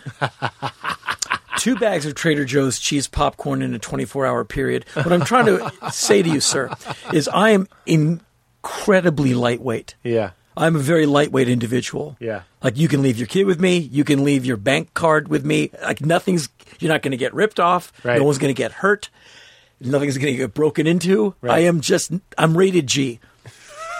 You know what I mean? Yeah. In that I just wonder what I'm not trying to break the law. I have no interest in it. I have no interest in rebellion. Right. And get neutralized by a cop? I know who's going to win that. Right. So I'm not going to be the guy breaking out windows at the next Just literally, though, G20 summit. In that, I just know where that gets me. What about the gray matter of your brain, or your liver, your lungs, or your heart, or your stomach, or your colon? Those are guts. Yeah, but what are your guts going through? When we're having an emotion, there is a physical reaction to that as well. I don't know. Maybe it shortens your lifespan. Yeah, maybe. I don't know. Do you think you deserve that?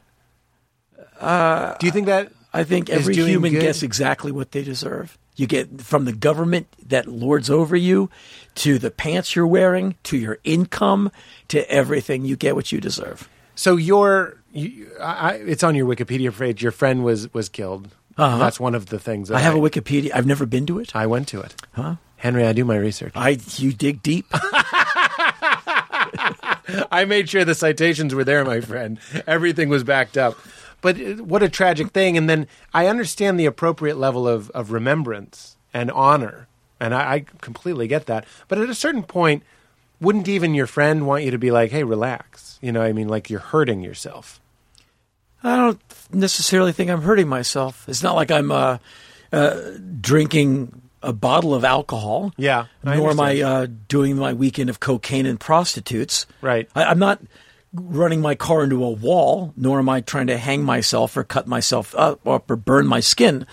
I just sit and just get incredibly full of rage for a while, and the storm moves to the next county, and I just kind of go like, okay. And it's psychosomatic in that it's usually at a certain time of the year, in that near the anniversary. I'm like, yeah, okay. And I run through the timeline. And this year, on the anniversary of my friend Joe Cole, who you're making reference to, I run through that time. Like, okay, we're at the whiskey, and now we're driving on Santa Monica Boulevard. Now we're back in Venice. Now we're on our bikes, and now we're at the grocery store, and here we go. Now we're getting robbed. And I kind of approximate it. And I was where was I doing this the other day?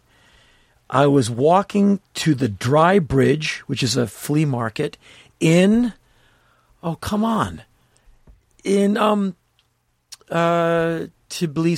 Georgia. Okay. And I was like 11 or 12 hours later there. So I had it on my watch, and I'm in broad daylight going, okay, we have just left the whiskey. Joe has 2.5 hours more to live. He's going to be dead in 2.5 hours. And I walked around, looking at things, taking photos of people selling portraits of Stalin. Yeah. Looking at my watch, going, okay, and here we go. And I do that every year, just so I'm in the moment with him at that time, where I'm not just, hey, I'm traveling, man. When this thing happened all those years ago, it's like a moment where you stop and you salute the flag of that. Right. Yeah. What are we refining, though? What are we burning off by doing that? I don't know if we're burning off anything. I am burning off, on, I don't know. I'm just mad about it. And there's the equation wasn't finished. You shoot a guy who's unarmed, who has his hands up, and nothing happens to you? Really? And I don't believe in karma. It's just doesn't exist in my world. But some people need to get dealt with. I'm not in that business. And I'm not, I don't have any. That person got away. It's an unsolved murder. Yeah. So why, and I'm not even into the death penalty or assassination. But I'm not at all. But why are you out on the street, man? And so there's that element. And at the same time, the fact that a guy got killed for nothing, and the guy who killed him, I don't know where this person is. He may be dead. Who knows? He may be in one of California's wonderful correctional institutions. I don't know. I do not know. But the fact that, what if he is parked 2 buildings down from here?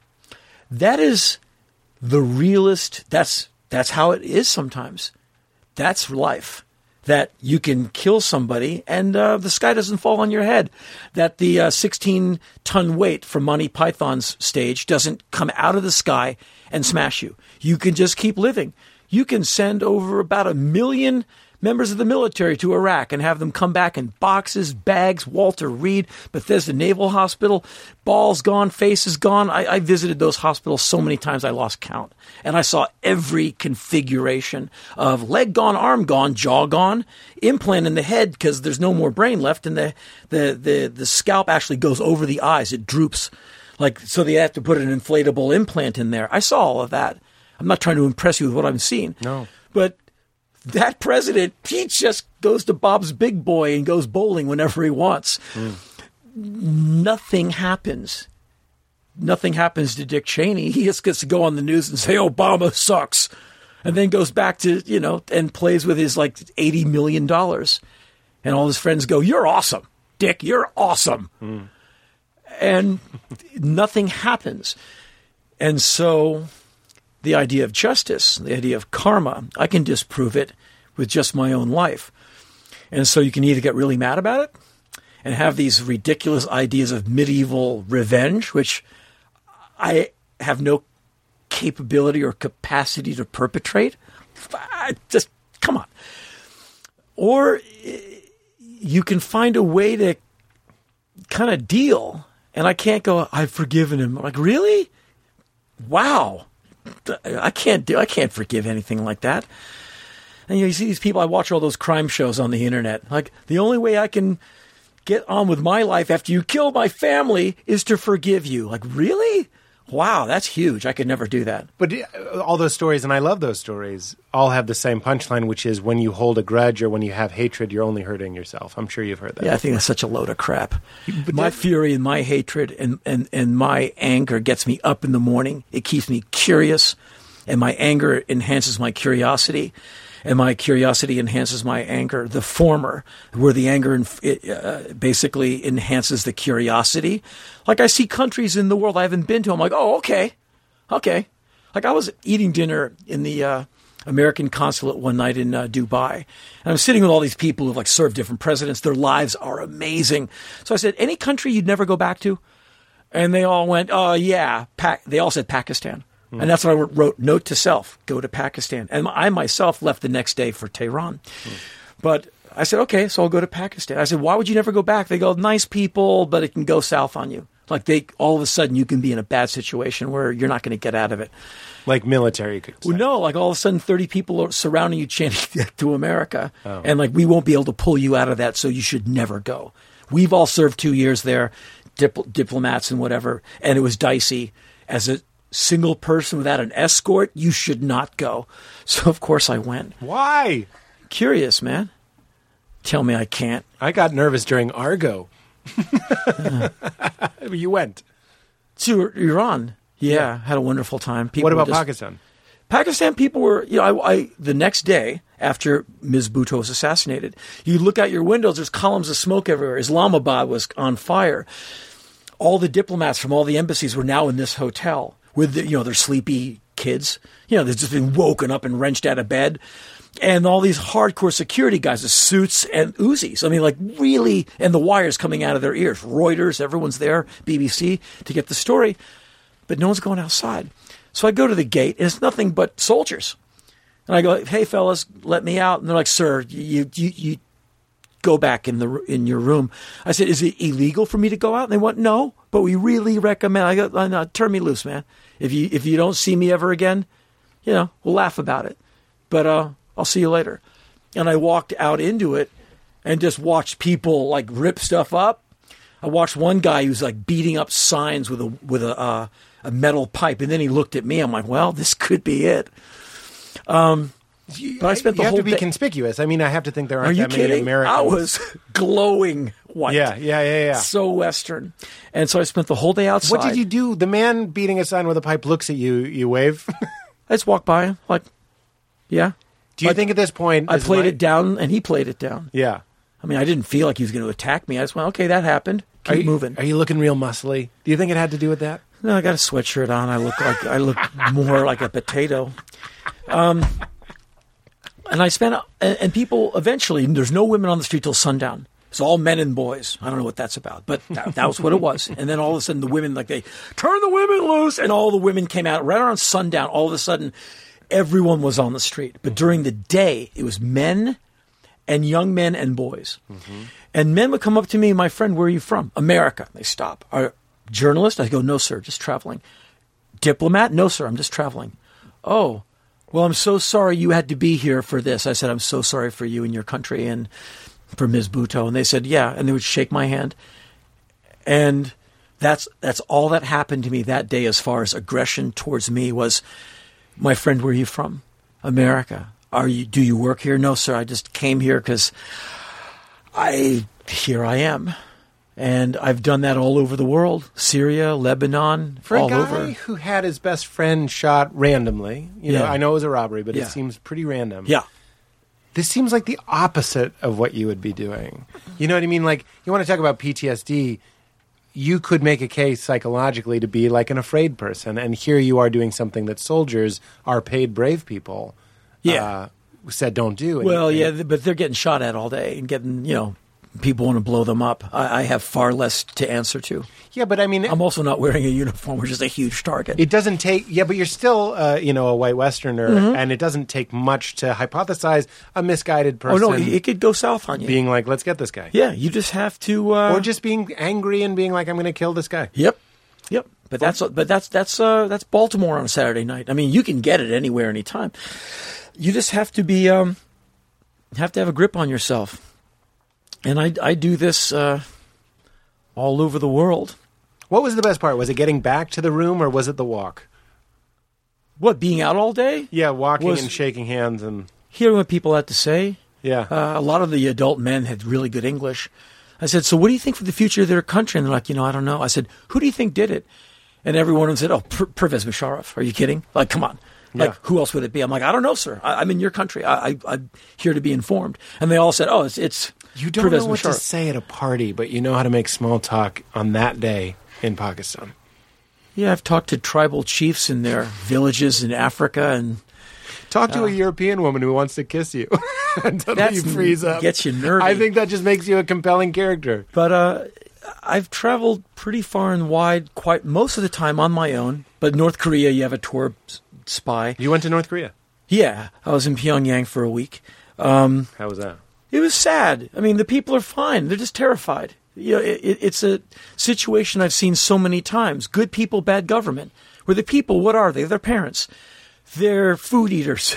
They're ones who desire what you want. Clean water, a roof that doesn't leak too much. And as they say, the proverbial a fistful of 50s in a day without fear. They want their kids not to die of dehydration from diarrhea from bad water. They don't want intertribal squabble that leads to bloodshed. They don't want a government that's going to come and hack their arms off. And in parts of Africa I've been to, like South Sudan, some parts of Uganda, parts of Mali, like in the north, where it's kind of off limits now, near Timbuktu, into the desert, where I've been a couple of times. Life is really tough. Madagascar, man, you see kids, with malnutrition. Their stomachs are way out. I saw that in the mountains in Haiti as well. But you see kids, you're like, wow, I don't know if you're going to reach 40. I mean, it's really tough. And for me, I ask questions, I meet, I want to know. And I think if you show enough natural curiosity and respect for where you are, I never wear sunglasses. I always say, sir, you never speak to a woman unless you're introduced in any Islamic country, whether it be Indonesia, where it's very, very Muslim, like in Jakarta, you'll be introduced, but you wait. Go, hey, I'm Henry. It's just, you don't mean any harm. Right. And they know you don't, but they're like, it's really not how it rolls here. Right. And so you just know where you are and talk to the men. And they go, hey, what are you doing? And then if they speak, so they'll bend over backwards to show you what they're doing. And I've been invited into homes for tea and fruit and coffee and met the kids, and they thought the tattoos were hilarious. And I've done this all over the world with great success because I lead with my curiosity, not with, I'm going to go here because I'm a tough guy, because I'm not a tough guy, nor am I brave. I'm neither. I'm just curious. And if you get your head cut off in one of these places, well, that's how that went. But at least you died doing what you wanted, instead of people who spend like many years working at a place that they don't like, but they kind of learn to accept. They just learn to accept the gut punch that job gives them, and they tough it out. And like, one day I'm going to retire. So you're basically living for the cessation of the work, but not the work itself. I don't know how a human gets through that unless they use adultery, alcohol, porn, strip bars, carbohydrate-rich foods, and there's industries that provide those by the truckload. Yeah. That's why you see all the pizza trucks flying by. Pizza's very good, yes. But it helps. It helps sedate you. It helps. It's comfort food. And this is a country that beats itself up. We are so hard on ourselves. Americans are brutal to themselves. You go to Italy and everything's closed at 2. You're like, get to work. And they're like, get to work? It's so nice day. We're having our office out in the park today. Yeah. You should lighten up and have some more olive oil, which just makes me go crazy. But then you see like the 70-year-old women on their bikes and you're like, oh, what a beautiful woman. How old is she? Yeah. Huh. Because I look older than she does. Right. And then you come back to America and we are just like, go. You know, we're crazy compared to other cultures. Europeans look at us and go like, I hope you're having fun. It doesn't look like it. I'm not saying, America's bad. Not quite the opposite is I'd true. love to come back as a Frenchman. But I'd love to be able to speak French. Some of my favorite writers, I'd love to be able to read them without having to be, in translation. Yeah, sure. But I have found that a lot of people, as Sabbath used to say, kill themselves to live. And so if I get slaughtered in one of these places, a little death by misadventure, I don't want to. And that I'm not looking to get hurt like that. But if it happens, was it worth it? Yeah, definitely. Yeah, I definitely would rather die on the streets of name the place. Yeah. Because I shouldn't have gone there. Than eating 3 pizzas. Than dying at like 80 with arteries that allow 1 blood cell a minute to pass through. Because I sat and watched a lot of TV and ate a lot of really bad food and cursed the darkness. Yeah. Like my dad, he's a PhD. Very, very smart guy. Really smart. I don't know him all that well. He's a very scary man. But a champion racist, a magnificent misogynist, and a amazing homophobe. Just gold medal. All 3. All 3. And never traveled. And when I was a little kid, my mom would take me like, Henry, we're going to Turkey. Okay, that's pretty trippy for a 10-year-old. Mm-hmm. But, Jamaica, Greece, England, you just get cultured. And I'd see my father on the weekend. Where have you been? Istanbul. He'd look at me, like, just say something. You're like, really? Yeah. And he never went anywhere and had a life of, look at that guy. Like, yeah, what's his problem? Well, he's black. That was the problem. Mm-hmm. And that's why we had to look at him, because he was black. And why is he walking down in the street of our neighborhood? I'm like, wow, I'm 9 and you are ruining my life, man. Like, man, you are killing, that's a lifestyle where you're killing yourself. Mm-hmm. I have a lot of anger in me, but it's not like that. Mm-hmm. That's like seawater. You can drink the whole ocean, you're still going to be thirsty. Mm-hmm. And his is just, it doesn't sustain anything. He's a guy who chews his own fur. I don't necessarily think I do that. Well, you're doing the opposite of that. Oh, when I get mad, I get active. Like many years ago, as you probably know, the West Memphis 3, these 3 young men are incarcerated. By the time I got wind of that, I watched it on HBO. Well, a video that was given to me bootlegged off HBO.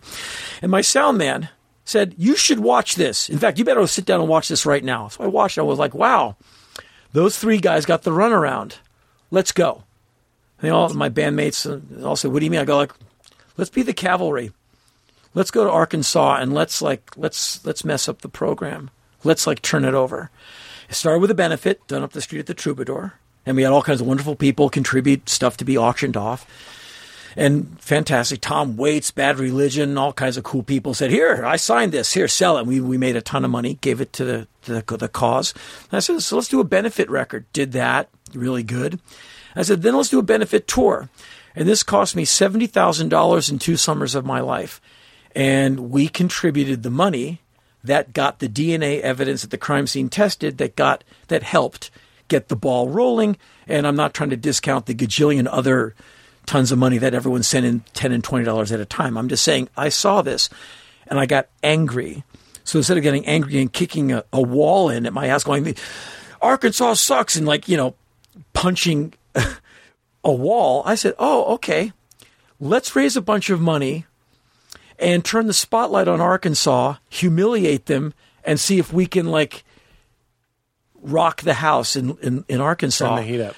And we were one of many, many, many people, and of course then all your big hitters like Johnny Depp and Natalie Maines and Eddie Vedder and that Jackson fellow who does the movies, Peter Jackson. Yep. All came in with huge donations and muscle, and those are all really good people. Yeah. And they really gave selflessly. And I've met 3 of the 4 of them, and they're just good to go. Mm-hmm. And they put their money where their mouths are.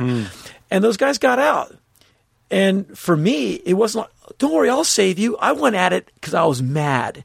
I give money, a lot of it, for many years, down the street from here at a place called Holly Grove Children's Services Center. It's a place that handles really challenging kids who get kicked out of other orphanages. They need a lot of attention. So I do benefits and have been given money to them since the 80s. Why? Because they're awesome and they do great work and the kids are just fantastic. I love kids kind of unconditionally, but I don't give them money like, oh, hey, because I'm a nice guy. I'm not a nice guy. I give money to these people because I'm really freaking pissed off that there's orphans. Like, you ditched your kid?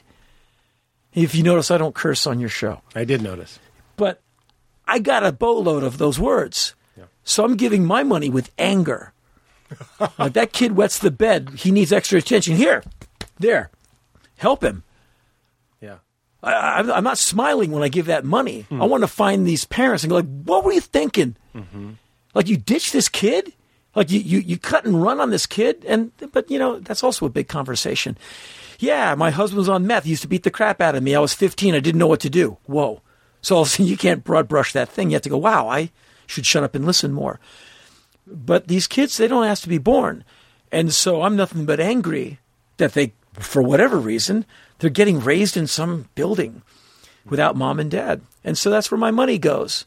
And a lot of the benefit work I do is, I do benefit work with one agency that drills water wells called Drop in the Bucket. They're amazing. And I'm kind of a cheerleader. I do speak at the events and host the whatever, and I've been to Africa with them. And when you see these wonderful, these beautiful school children with the water, the kids are learning better because they got water. They can clean themselves up. The grades go up. Girls get literate. I mean, things get better. Mm-hmm. I like lots of little kids becoming literate and being hydrated. But I contribute and give time to that agency, not because I like water, because I hate drought. Mm-hmm. Yeah. I hate famine. It's like In Defensive Anger. Yeah. It's your second book. Right. And I saw Ann Coulter say something once, about a year ago. She said, she was talking to us about Sarah Palin. She goes like, I envy her enemy list. Like, the lefties and the progressives. And I said to myself, lady, you don't have enemies. You just have people you make fun of and are snarky about because you're a smart lawyer from Cornell. I'd like to think I have real enemies. Famine, thirst, inequality. That's the ones I'm taking on. You want to get a sword and come in and get down with this dragon with me? Because it hits back really hard. It's really well funded. Is Peter Jackson one of the ones you met?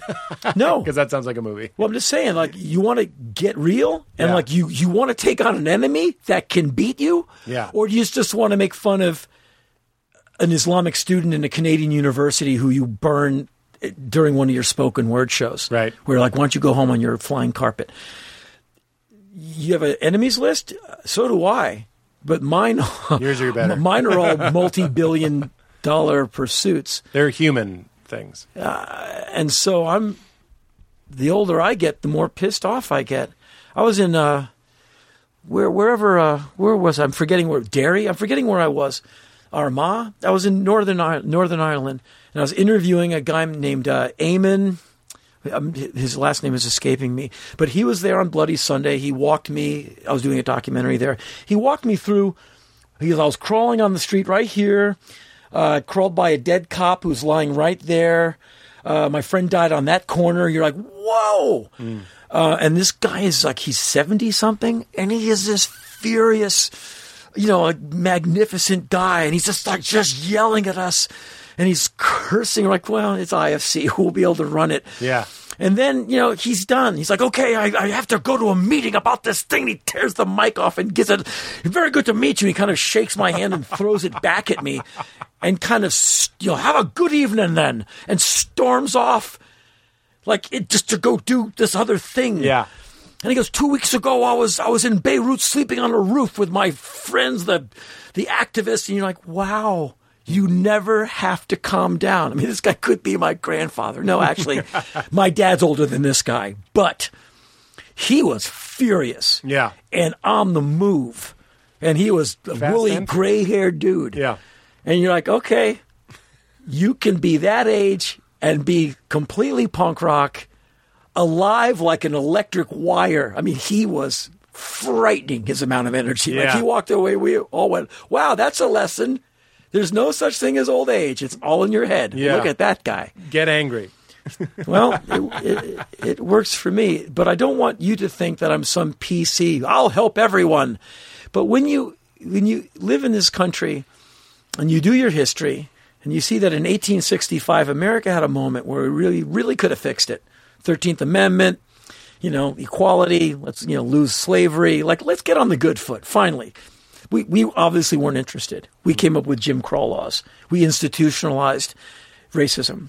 And now you have problems where you say, we got a problem with law enforcement and African-American people, to which Bill O'Reilly replies, have you seen the stats on black crime? Different conversation, Bill. Come back to the table and let's do the heavy lifting. A lot of people don't want to do the heavy lifting and fix the problem. Like, oh, what, socialism? No. I don't even really know what exactly what you're talking about. Yeah. But there's solutions. And you're saying treat the real problem. Well, I'm just saying there's a lot to be mad at if you have any sense of fair play and decency. And I have to comport myself with a certain bit of that anger. Otherwise, I feel like I'm just kind of part of the problem. And I don't just sit there in my room in my boxers going like, damn it, these racists are ruling the day. Harumph. I'm on the move. And so that's kind of part of my overall vigor. Yeah. And when I'm really doing it right, I don't even think of my age unless I'm trying to make a joke. You're like that. You will be like that old guy in North Ireland. I would. That's you your know goal. what? I really admire him. Yeah. Because man, he's right now. He's not any age. That's your next book, Live Wire. He's just really in it, on it, and living it. Yeah. And he was we all walked away from going, wow, that was a really worthwhile experience. He was amazing. That is amazing. Yeah. I love that. I wasn't there, but I pictured it very vividly the way you told it. Yeah. Northern Ireland is beautiful. So many nice people there. I'm sure. Yeah. We always like to talk about God on the show, too. I'm very curious hearing you say all this stuff. Yeah, you seem to have a spiritual thing about you. I do enjoy that sort of stuff, and I love hearing other people's thoughts on it. So. I think it's all completely... Caca? No. Well, no. See, I wouldn't put it in the pejorative. It doesn't make any sense to me whatsoever. Are we talking about religion, or are we talking about some sort of... Karma, religion... And I respect religion until it says if Bill and Tom get married, they should be struck down. Right. Or when you're cutting off a head in the name and you're holding up a holy book. I don't think those people are like the Muslims that I've met all over the world who are completely not like that. Sure. Well, what if we throw away religion? Is there anything left? I mean, what I mean is there a bigger purpose? No. No? Well, no, I'm only speaking for myself. No, if there's a bigger purpose for you... I would, on no level, like to have a debate with you about that, in that you are coming from an honest and good, in my estimation, place. I'm not going to talk you out of it or try and say, I don't even have the energy to be an atheist. I don't believe in any religion at all. But I'm not against anyone who does, because I've spent weeks at a time in Islamic countries. Everyone's nice to me. I've spent weeks at a time in Buddhist countries, and they're just, magnificently graceful, gorgeous, wonderful examples of the species. And the temples, I mean, you're like, okay, that's a pretty Examples of the species is that's pretty poetry. rockin' way to get through your day. I mean, Yeah. like they're not bumming me out on any level. Yeah. Yet I don't want to live like that. And I get these letters. Now, Henry, I pray for you every night because I see these tattoos on your body and I see how you've destroyed your body. And the 22-year-old me would have written back like, hey, you know, screw you.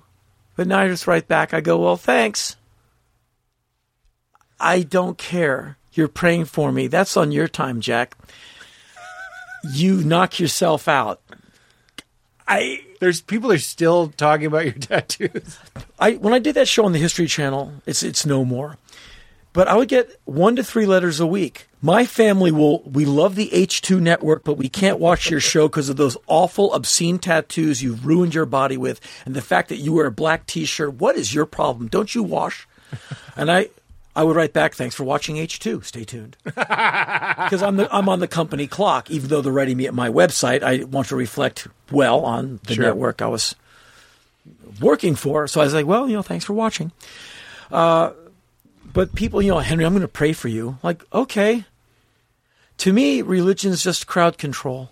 It's an outdated mode of like, we got a lot of people and some of them aren't going to get fed. And so how do we police them? We got some guilt going. No one likes to jump in a fire. You know what? Let's make a place where there's nothing but fire.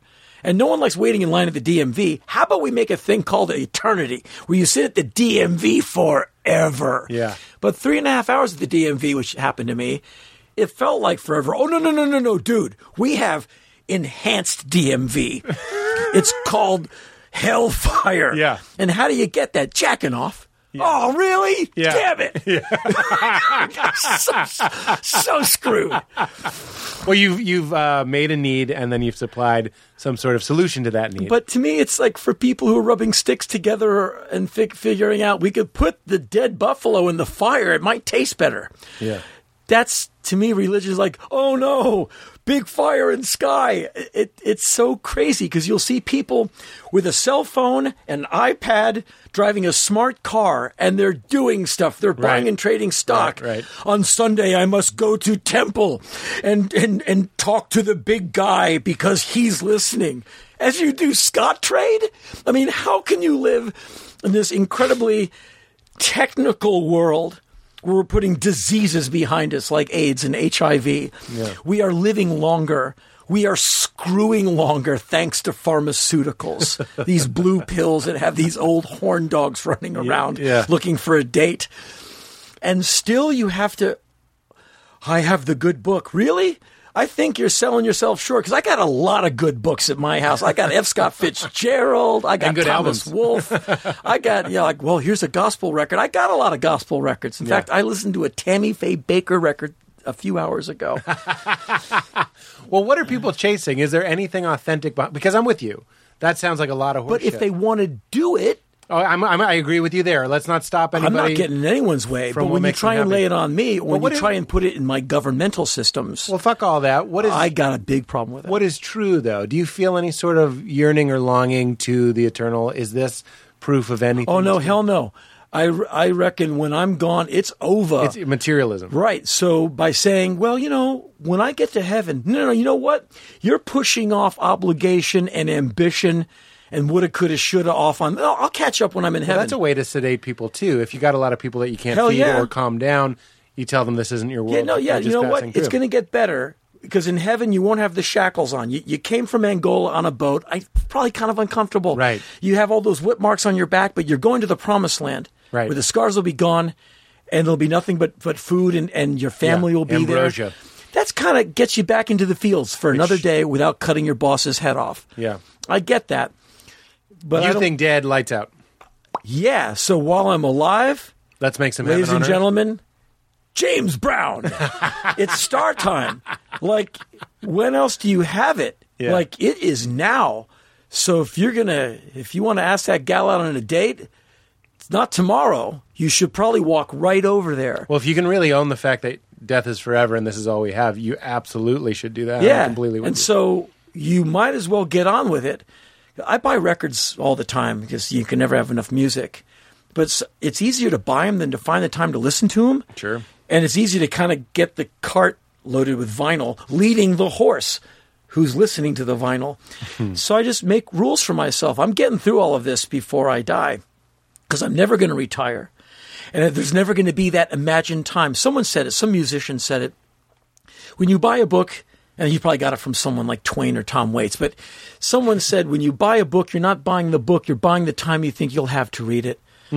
And I took that into the comedic realm as that, and that's why men buy those ridiculous DVD box sets for the 80 hours of outtakes, Right. because they really think they're staving off the Grim Reaper. You buy 80 of those, like it's Deadwood with the extra 50 hours. You buy 20 of those, and you build an igloo of imagined time around yourself. Death won't find me. That's right. Because I've got the outtakes that I can't haven't take me. seen yet. Yeah. He can't take me. Yeah. Because I have all this crap to I have watch. Band of Brothers. I'm going to watch Rome again. I'm going to watch The Wire one more time. Yes. He'll never find me here. That's right. That's the And- undercurrent of all those things. You're Yeah, absolutely and right. so you said you wanted to go to Vietnam. Oh yeah, me and my boyfriend, we always wanted to go. Well, when are you going to go? Well, one day we're going to go. When is that day? Well, right. You got to book that, man, while you still have the sap in your bones. Yeah. And I just go, do it. Yeah. Because there is no second take. Right. And if you're going to live that way, it also forces you, well, maybe encourages you to have a lot of respect for other people's dreams and desires and, what they're throwing themselves into. Is I get these people writing me, dude, listen to my band. I go, okay. Because you get like 4 of those in a day. And the top of the letter is bait. Henry, man. Yeah. Love you, dude. And then I have a band. You're like, we almost got right to the end of the letter, and there's an attachment. There's the and switch. It's going to be, and it's like, and I love you, and you got to listen to my band now. You're like, okay. Yeah. So I listen to the guy's band. You do? Yeah. Good for you. Why not, man? What? You're just going to, not? Mark has spam. So I just can't shut the kid down. He's in, Indiana. He's trying.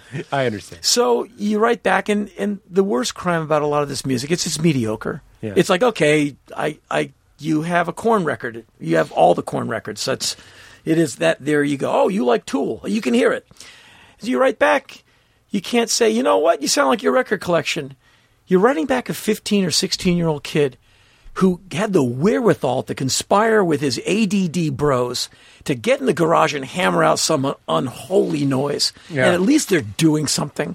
So I write back and I say, like, I'm the bass player. Like, well, sounds like you're like really, really having a great time playing. Sounds like, you're really hitting that bass hard. May it never end. Have a great time. Sounds like you guys are really rocking. Because it does. Yeah. And then they go, can you put us on the radio show? Like, get back to me in a year. Yeah. Where you can write back something encouraging because that young person is putting everything they have, as unschooled or maybe not unique as it is, into that evening in the basement. They booked the flight to Vietnam. They're doing it. They're doing their thing. And you have to go, you know what? I say this all the time, man. You got to give people a lot of respect, every possible exit to pull it out. Like, guy's been a jerk to me all evening. But maybe he's upside down on his house, his wife's about to leave, and the kid no longer talks to him. And what if the last minute he goes, you know what, I'm really sorry. I'm having a really hard time in my life. When I was rude to you an hour ago, I'm really sorry. I'm like, hey, man, that's all I needed to hear. And I'm damn sorry about what's happening. And I've had people rip strips of flesh off me via email. I hate you. And then like 4 weeks later, they'll write back, you know what? I'm really having a bad time. I don't hate you. I don't hate anybody. I'm sorry. And I write back, we're cool, man. Don't worry about it. And I never go like, hey, screw you. I just go like, yeah, I hear you. I might not necessarily would have written what you wrote in that mood because I have before and I really regretted that. Right. But I have learned you really got to give humans a lot of room to boogie woogie because they're dynamic creatures. Yeah. And so dead over, no religion. For me. Yeah. And I could be, unbelievably surprised. Yeah. Like I die, and all of a sudden you're like, really? Yeah. Hell, huh? Yeah. Damn. Exactly. Like, and like, who's going to be? It's going to be me, my dad, and Idi Amin. Like, this sucks.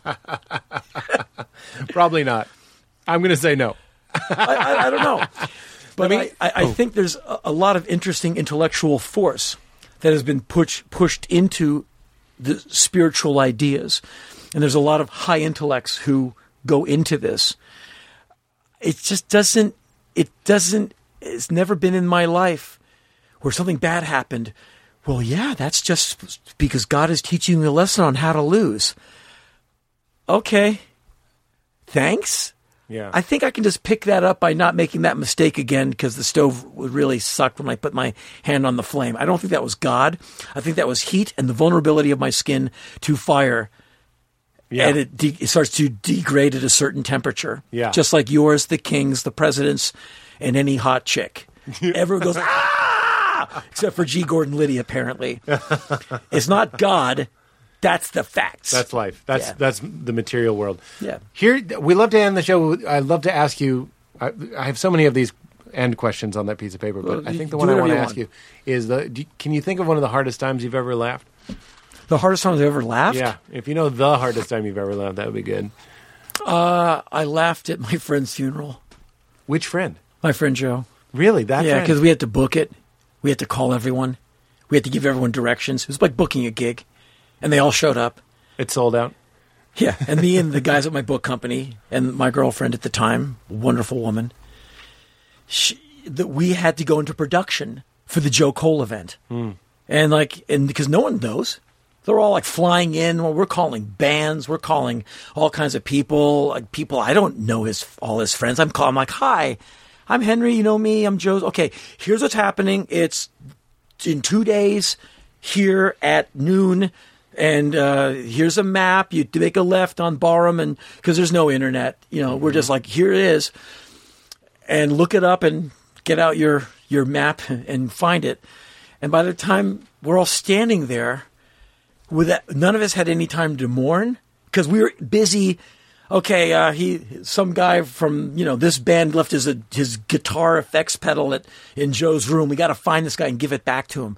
Hey, this is Henry Rollins. Is this your pedal? Yeah, yes, I know it is bad. I'm sorry. Do you want me to bring this to you? I don't have a car, but can you come and get this? Do you mind? Cool. We'll be here for the next 2 hours. And do you mind taking this guy's guitar back to his place? You know him, right? Thanks. And we had to do all this stuff. Yeah. Like his phone bill. His last video he rented, we had to go back to the place. How What much was overcharge? It was Rocky 4, because we used to watch Stallone films and laugh our asses off. And I walked back with the overcharge, and I went, how much? And they went, Henry, are you kidding? Yeah, We're yeah, so yeah. sorry. Yeah, I go, no, man, it's like 3 days. They went, Henry. It's on us. It's on We got it. Blockbuster. Well, AT&T was not like that. I said, the guy's dead. Like, he still owes 34. I'm like, put it on my account. Wow. Yeah. And so by the time the funeral happened, it was like a gig. And we're all standing together. We don't know these people. And everyone is like going through their thing. Mm-hmm. And at one point, one of the guys at the book company said, like, we could have brought T-shirts to this, for merch. And we were so sick, Sad. Sick with sadness that you laugh at the weird stuff. Yeah. And we're all like, Yeah. like, not the time to laugh. Like, who's the wonderful guy in Monty Python who died? And they've actually filmed the wake. It is hysterical. Really? Because everyone is mourning Graham Chapman, who is like a comedic god. And he died. And they're having a real ceremony. And the Monty Python guys are there. All kinds of people are there. And everyone's just like, wow, this... And like, John Cleese gets up. Well, you know what? Personally, he just goes off. And at first everyone was like, oh... we need this. And the place just laughed because it's a new way to mourn. You're like, okay, thank you for giving me strawberry along with the chocolate and the vanilla. Yeah. Because I need to really yell right now, and I'll do it with laughter. Yeah. Everyone's crying, but they're laughing. Yeah.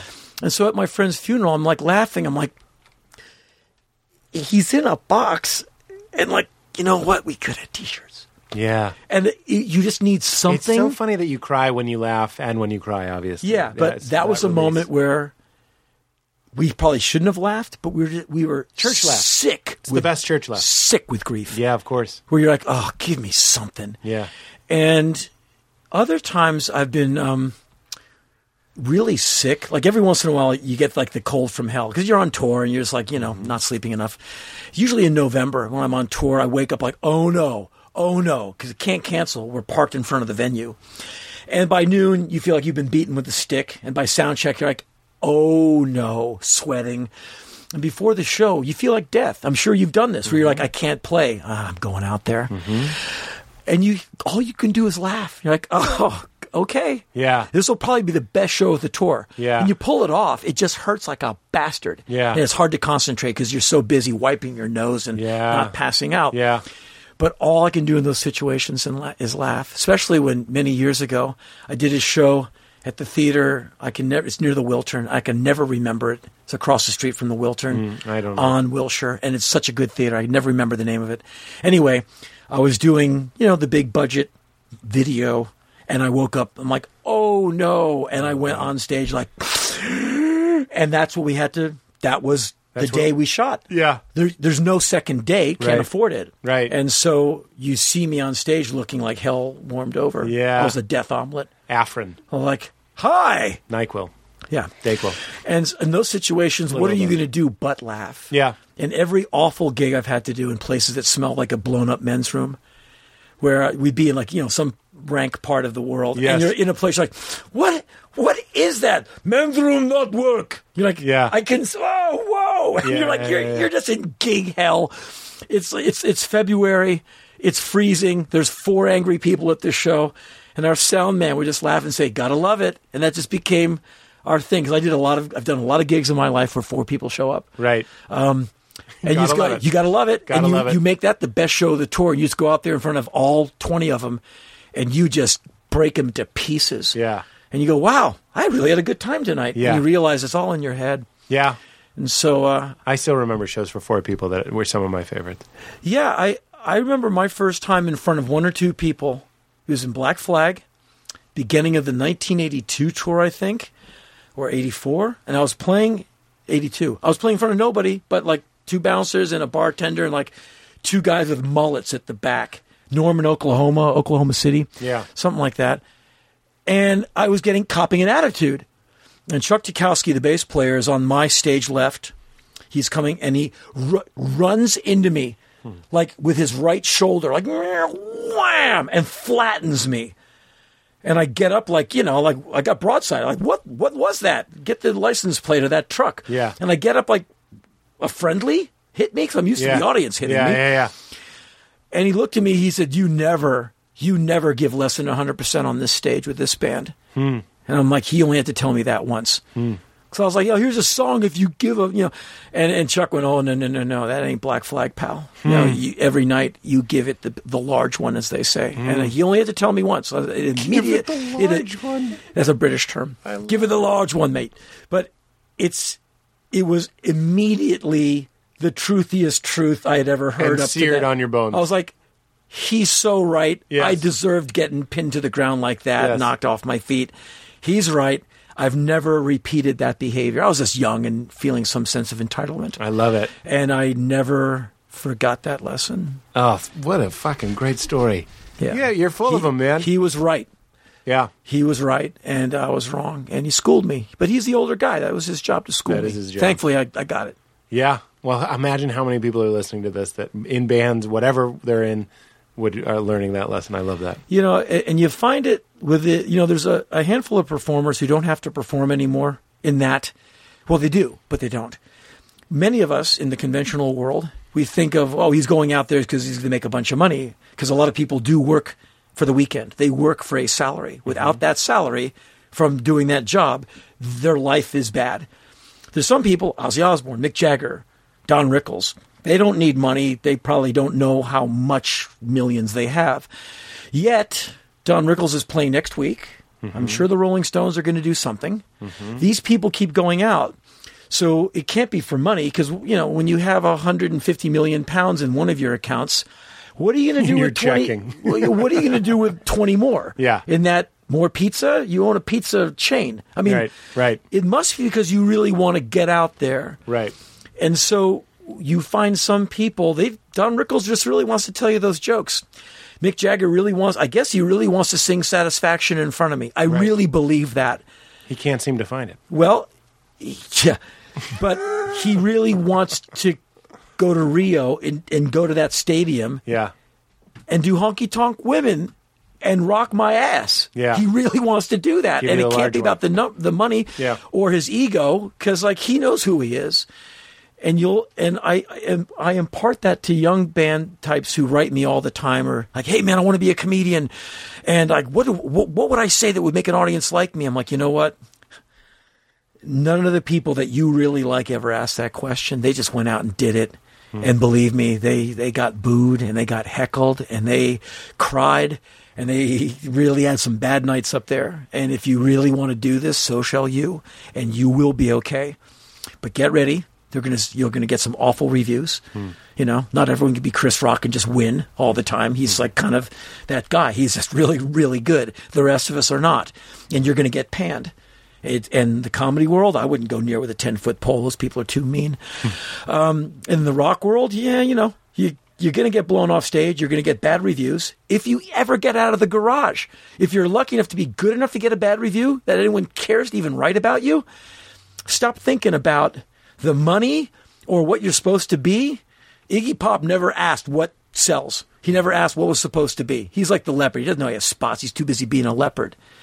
Just go do it and never ask. And ask if I like, dude, Henry, I need advice. I'm like, I'm not the guy to ask for advice. I never ask for any. I don't know what to advise, except don't ask for advice. Just let it rip, son. just go out there and like be Godzilla coming out of the Sea of Japan. Give him the large The one. audience is Tokyo. Do your worst or your best. That's good stuff, man. Thank you so much for this. Was amazing, Katie. Yeah, I hope it was okay. In these podcast scenarios, I always hope that the host got what he or she wanted. I did, because I can't go off on a bit of a tangent. No, not at all. This is what I call a day off, and that is just that's a pleasure for me. Do you understand? You do understand. Well, no, Doing I interviews, appreciate it. That's a I've great interviewed a lot compliment. of people, so you know what it's like. Well, some of them are awful. Yeah, I know. It's like, why'd you say yes if you showed up here with that attitude? with one-word answers? Yeah. You know. No, but this was a pleasure. Well, thank you, sir. This is a weird way that we end. We have the guests say keep it crispy. It doesn't really mean anything. Ladies and gentlemen, wonderful podcast attendees, keep it crispy. My name is Henry Rollins. Thank you so much, man. A pleasure to meet you. Yes, sir. All right.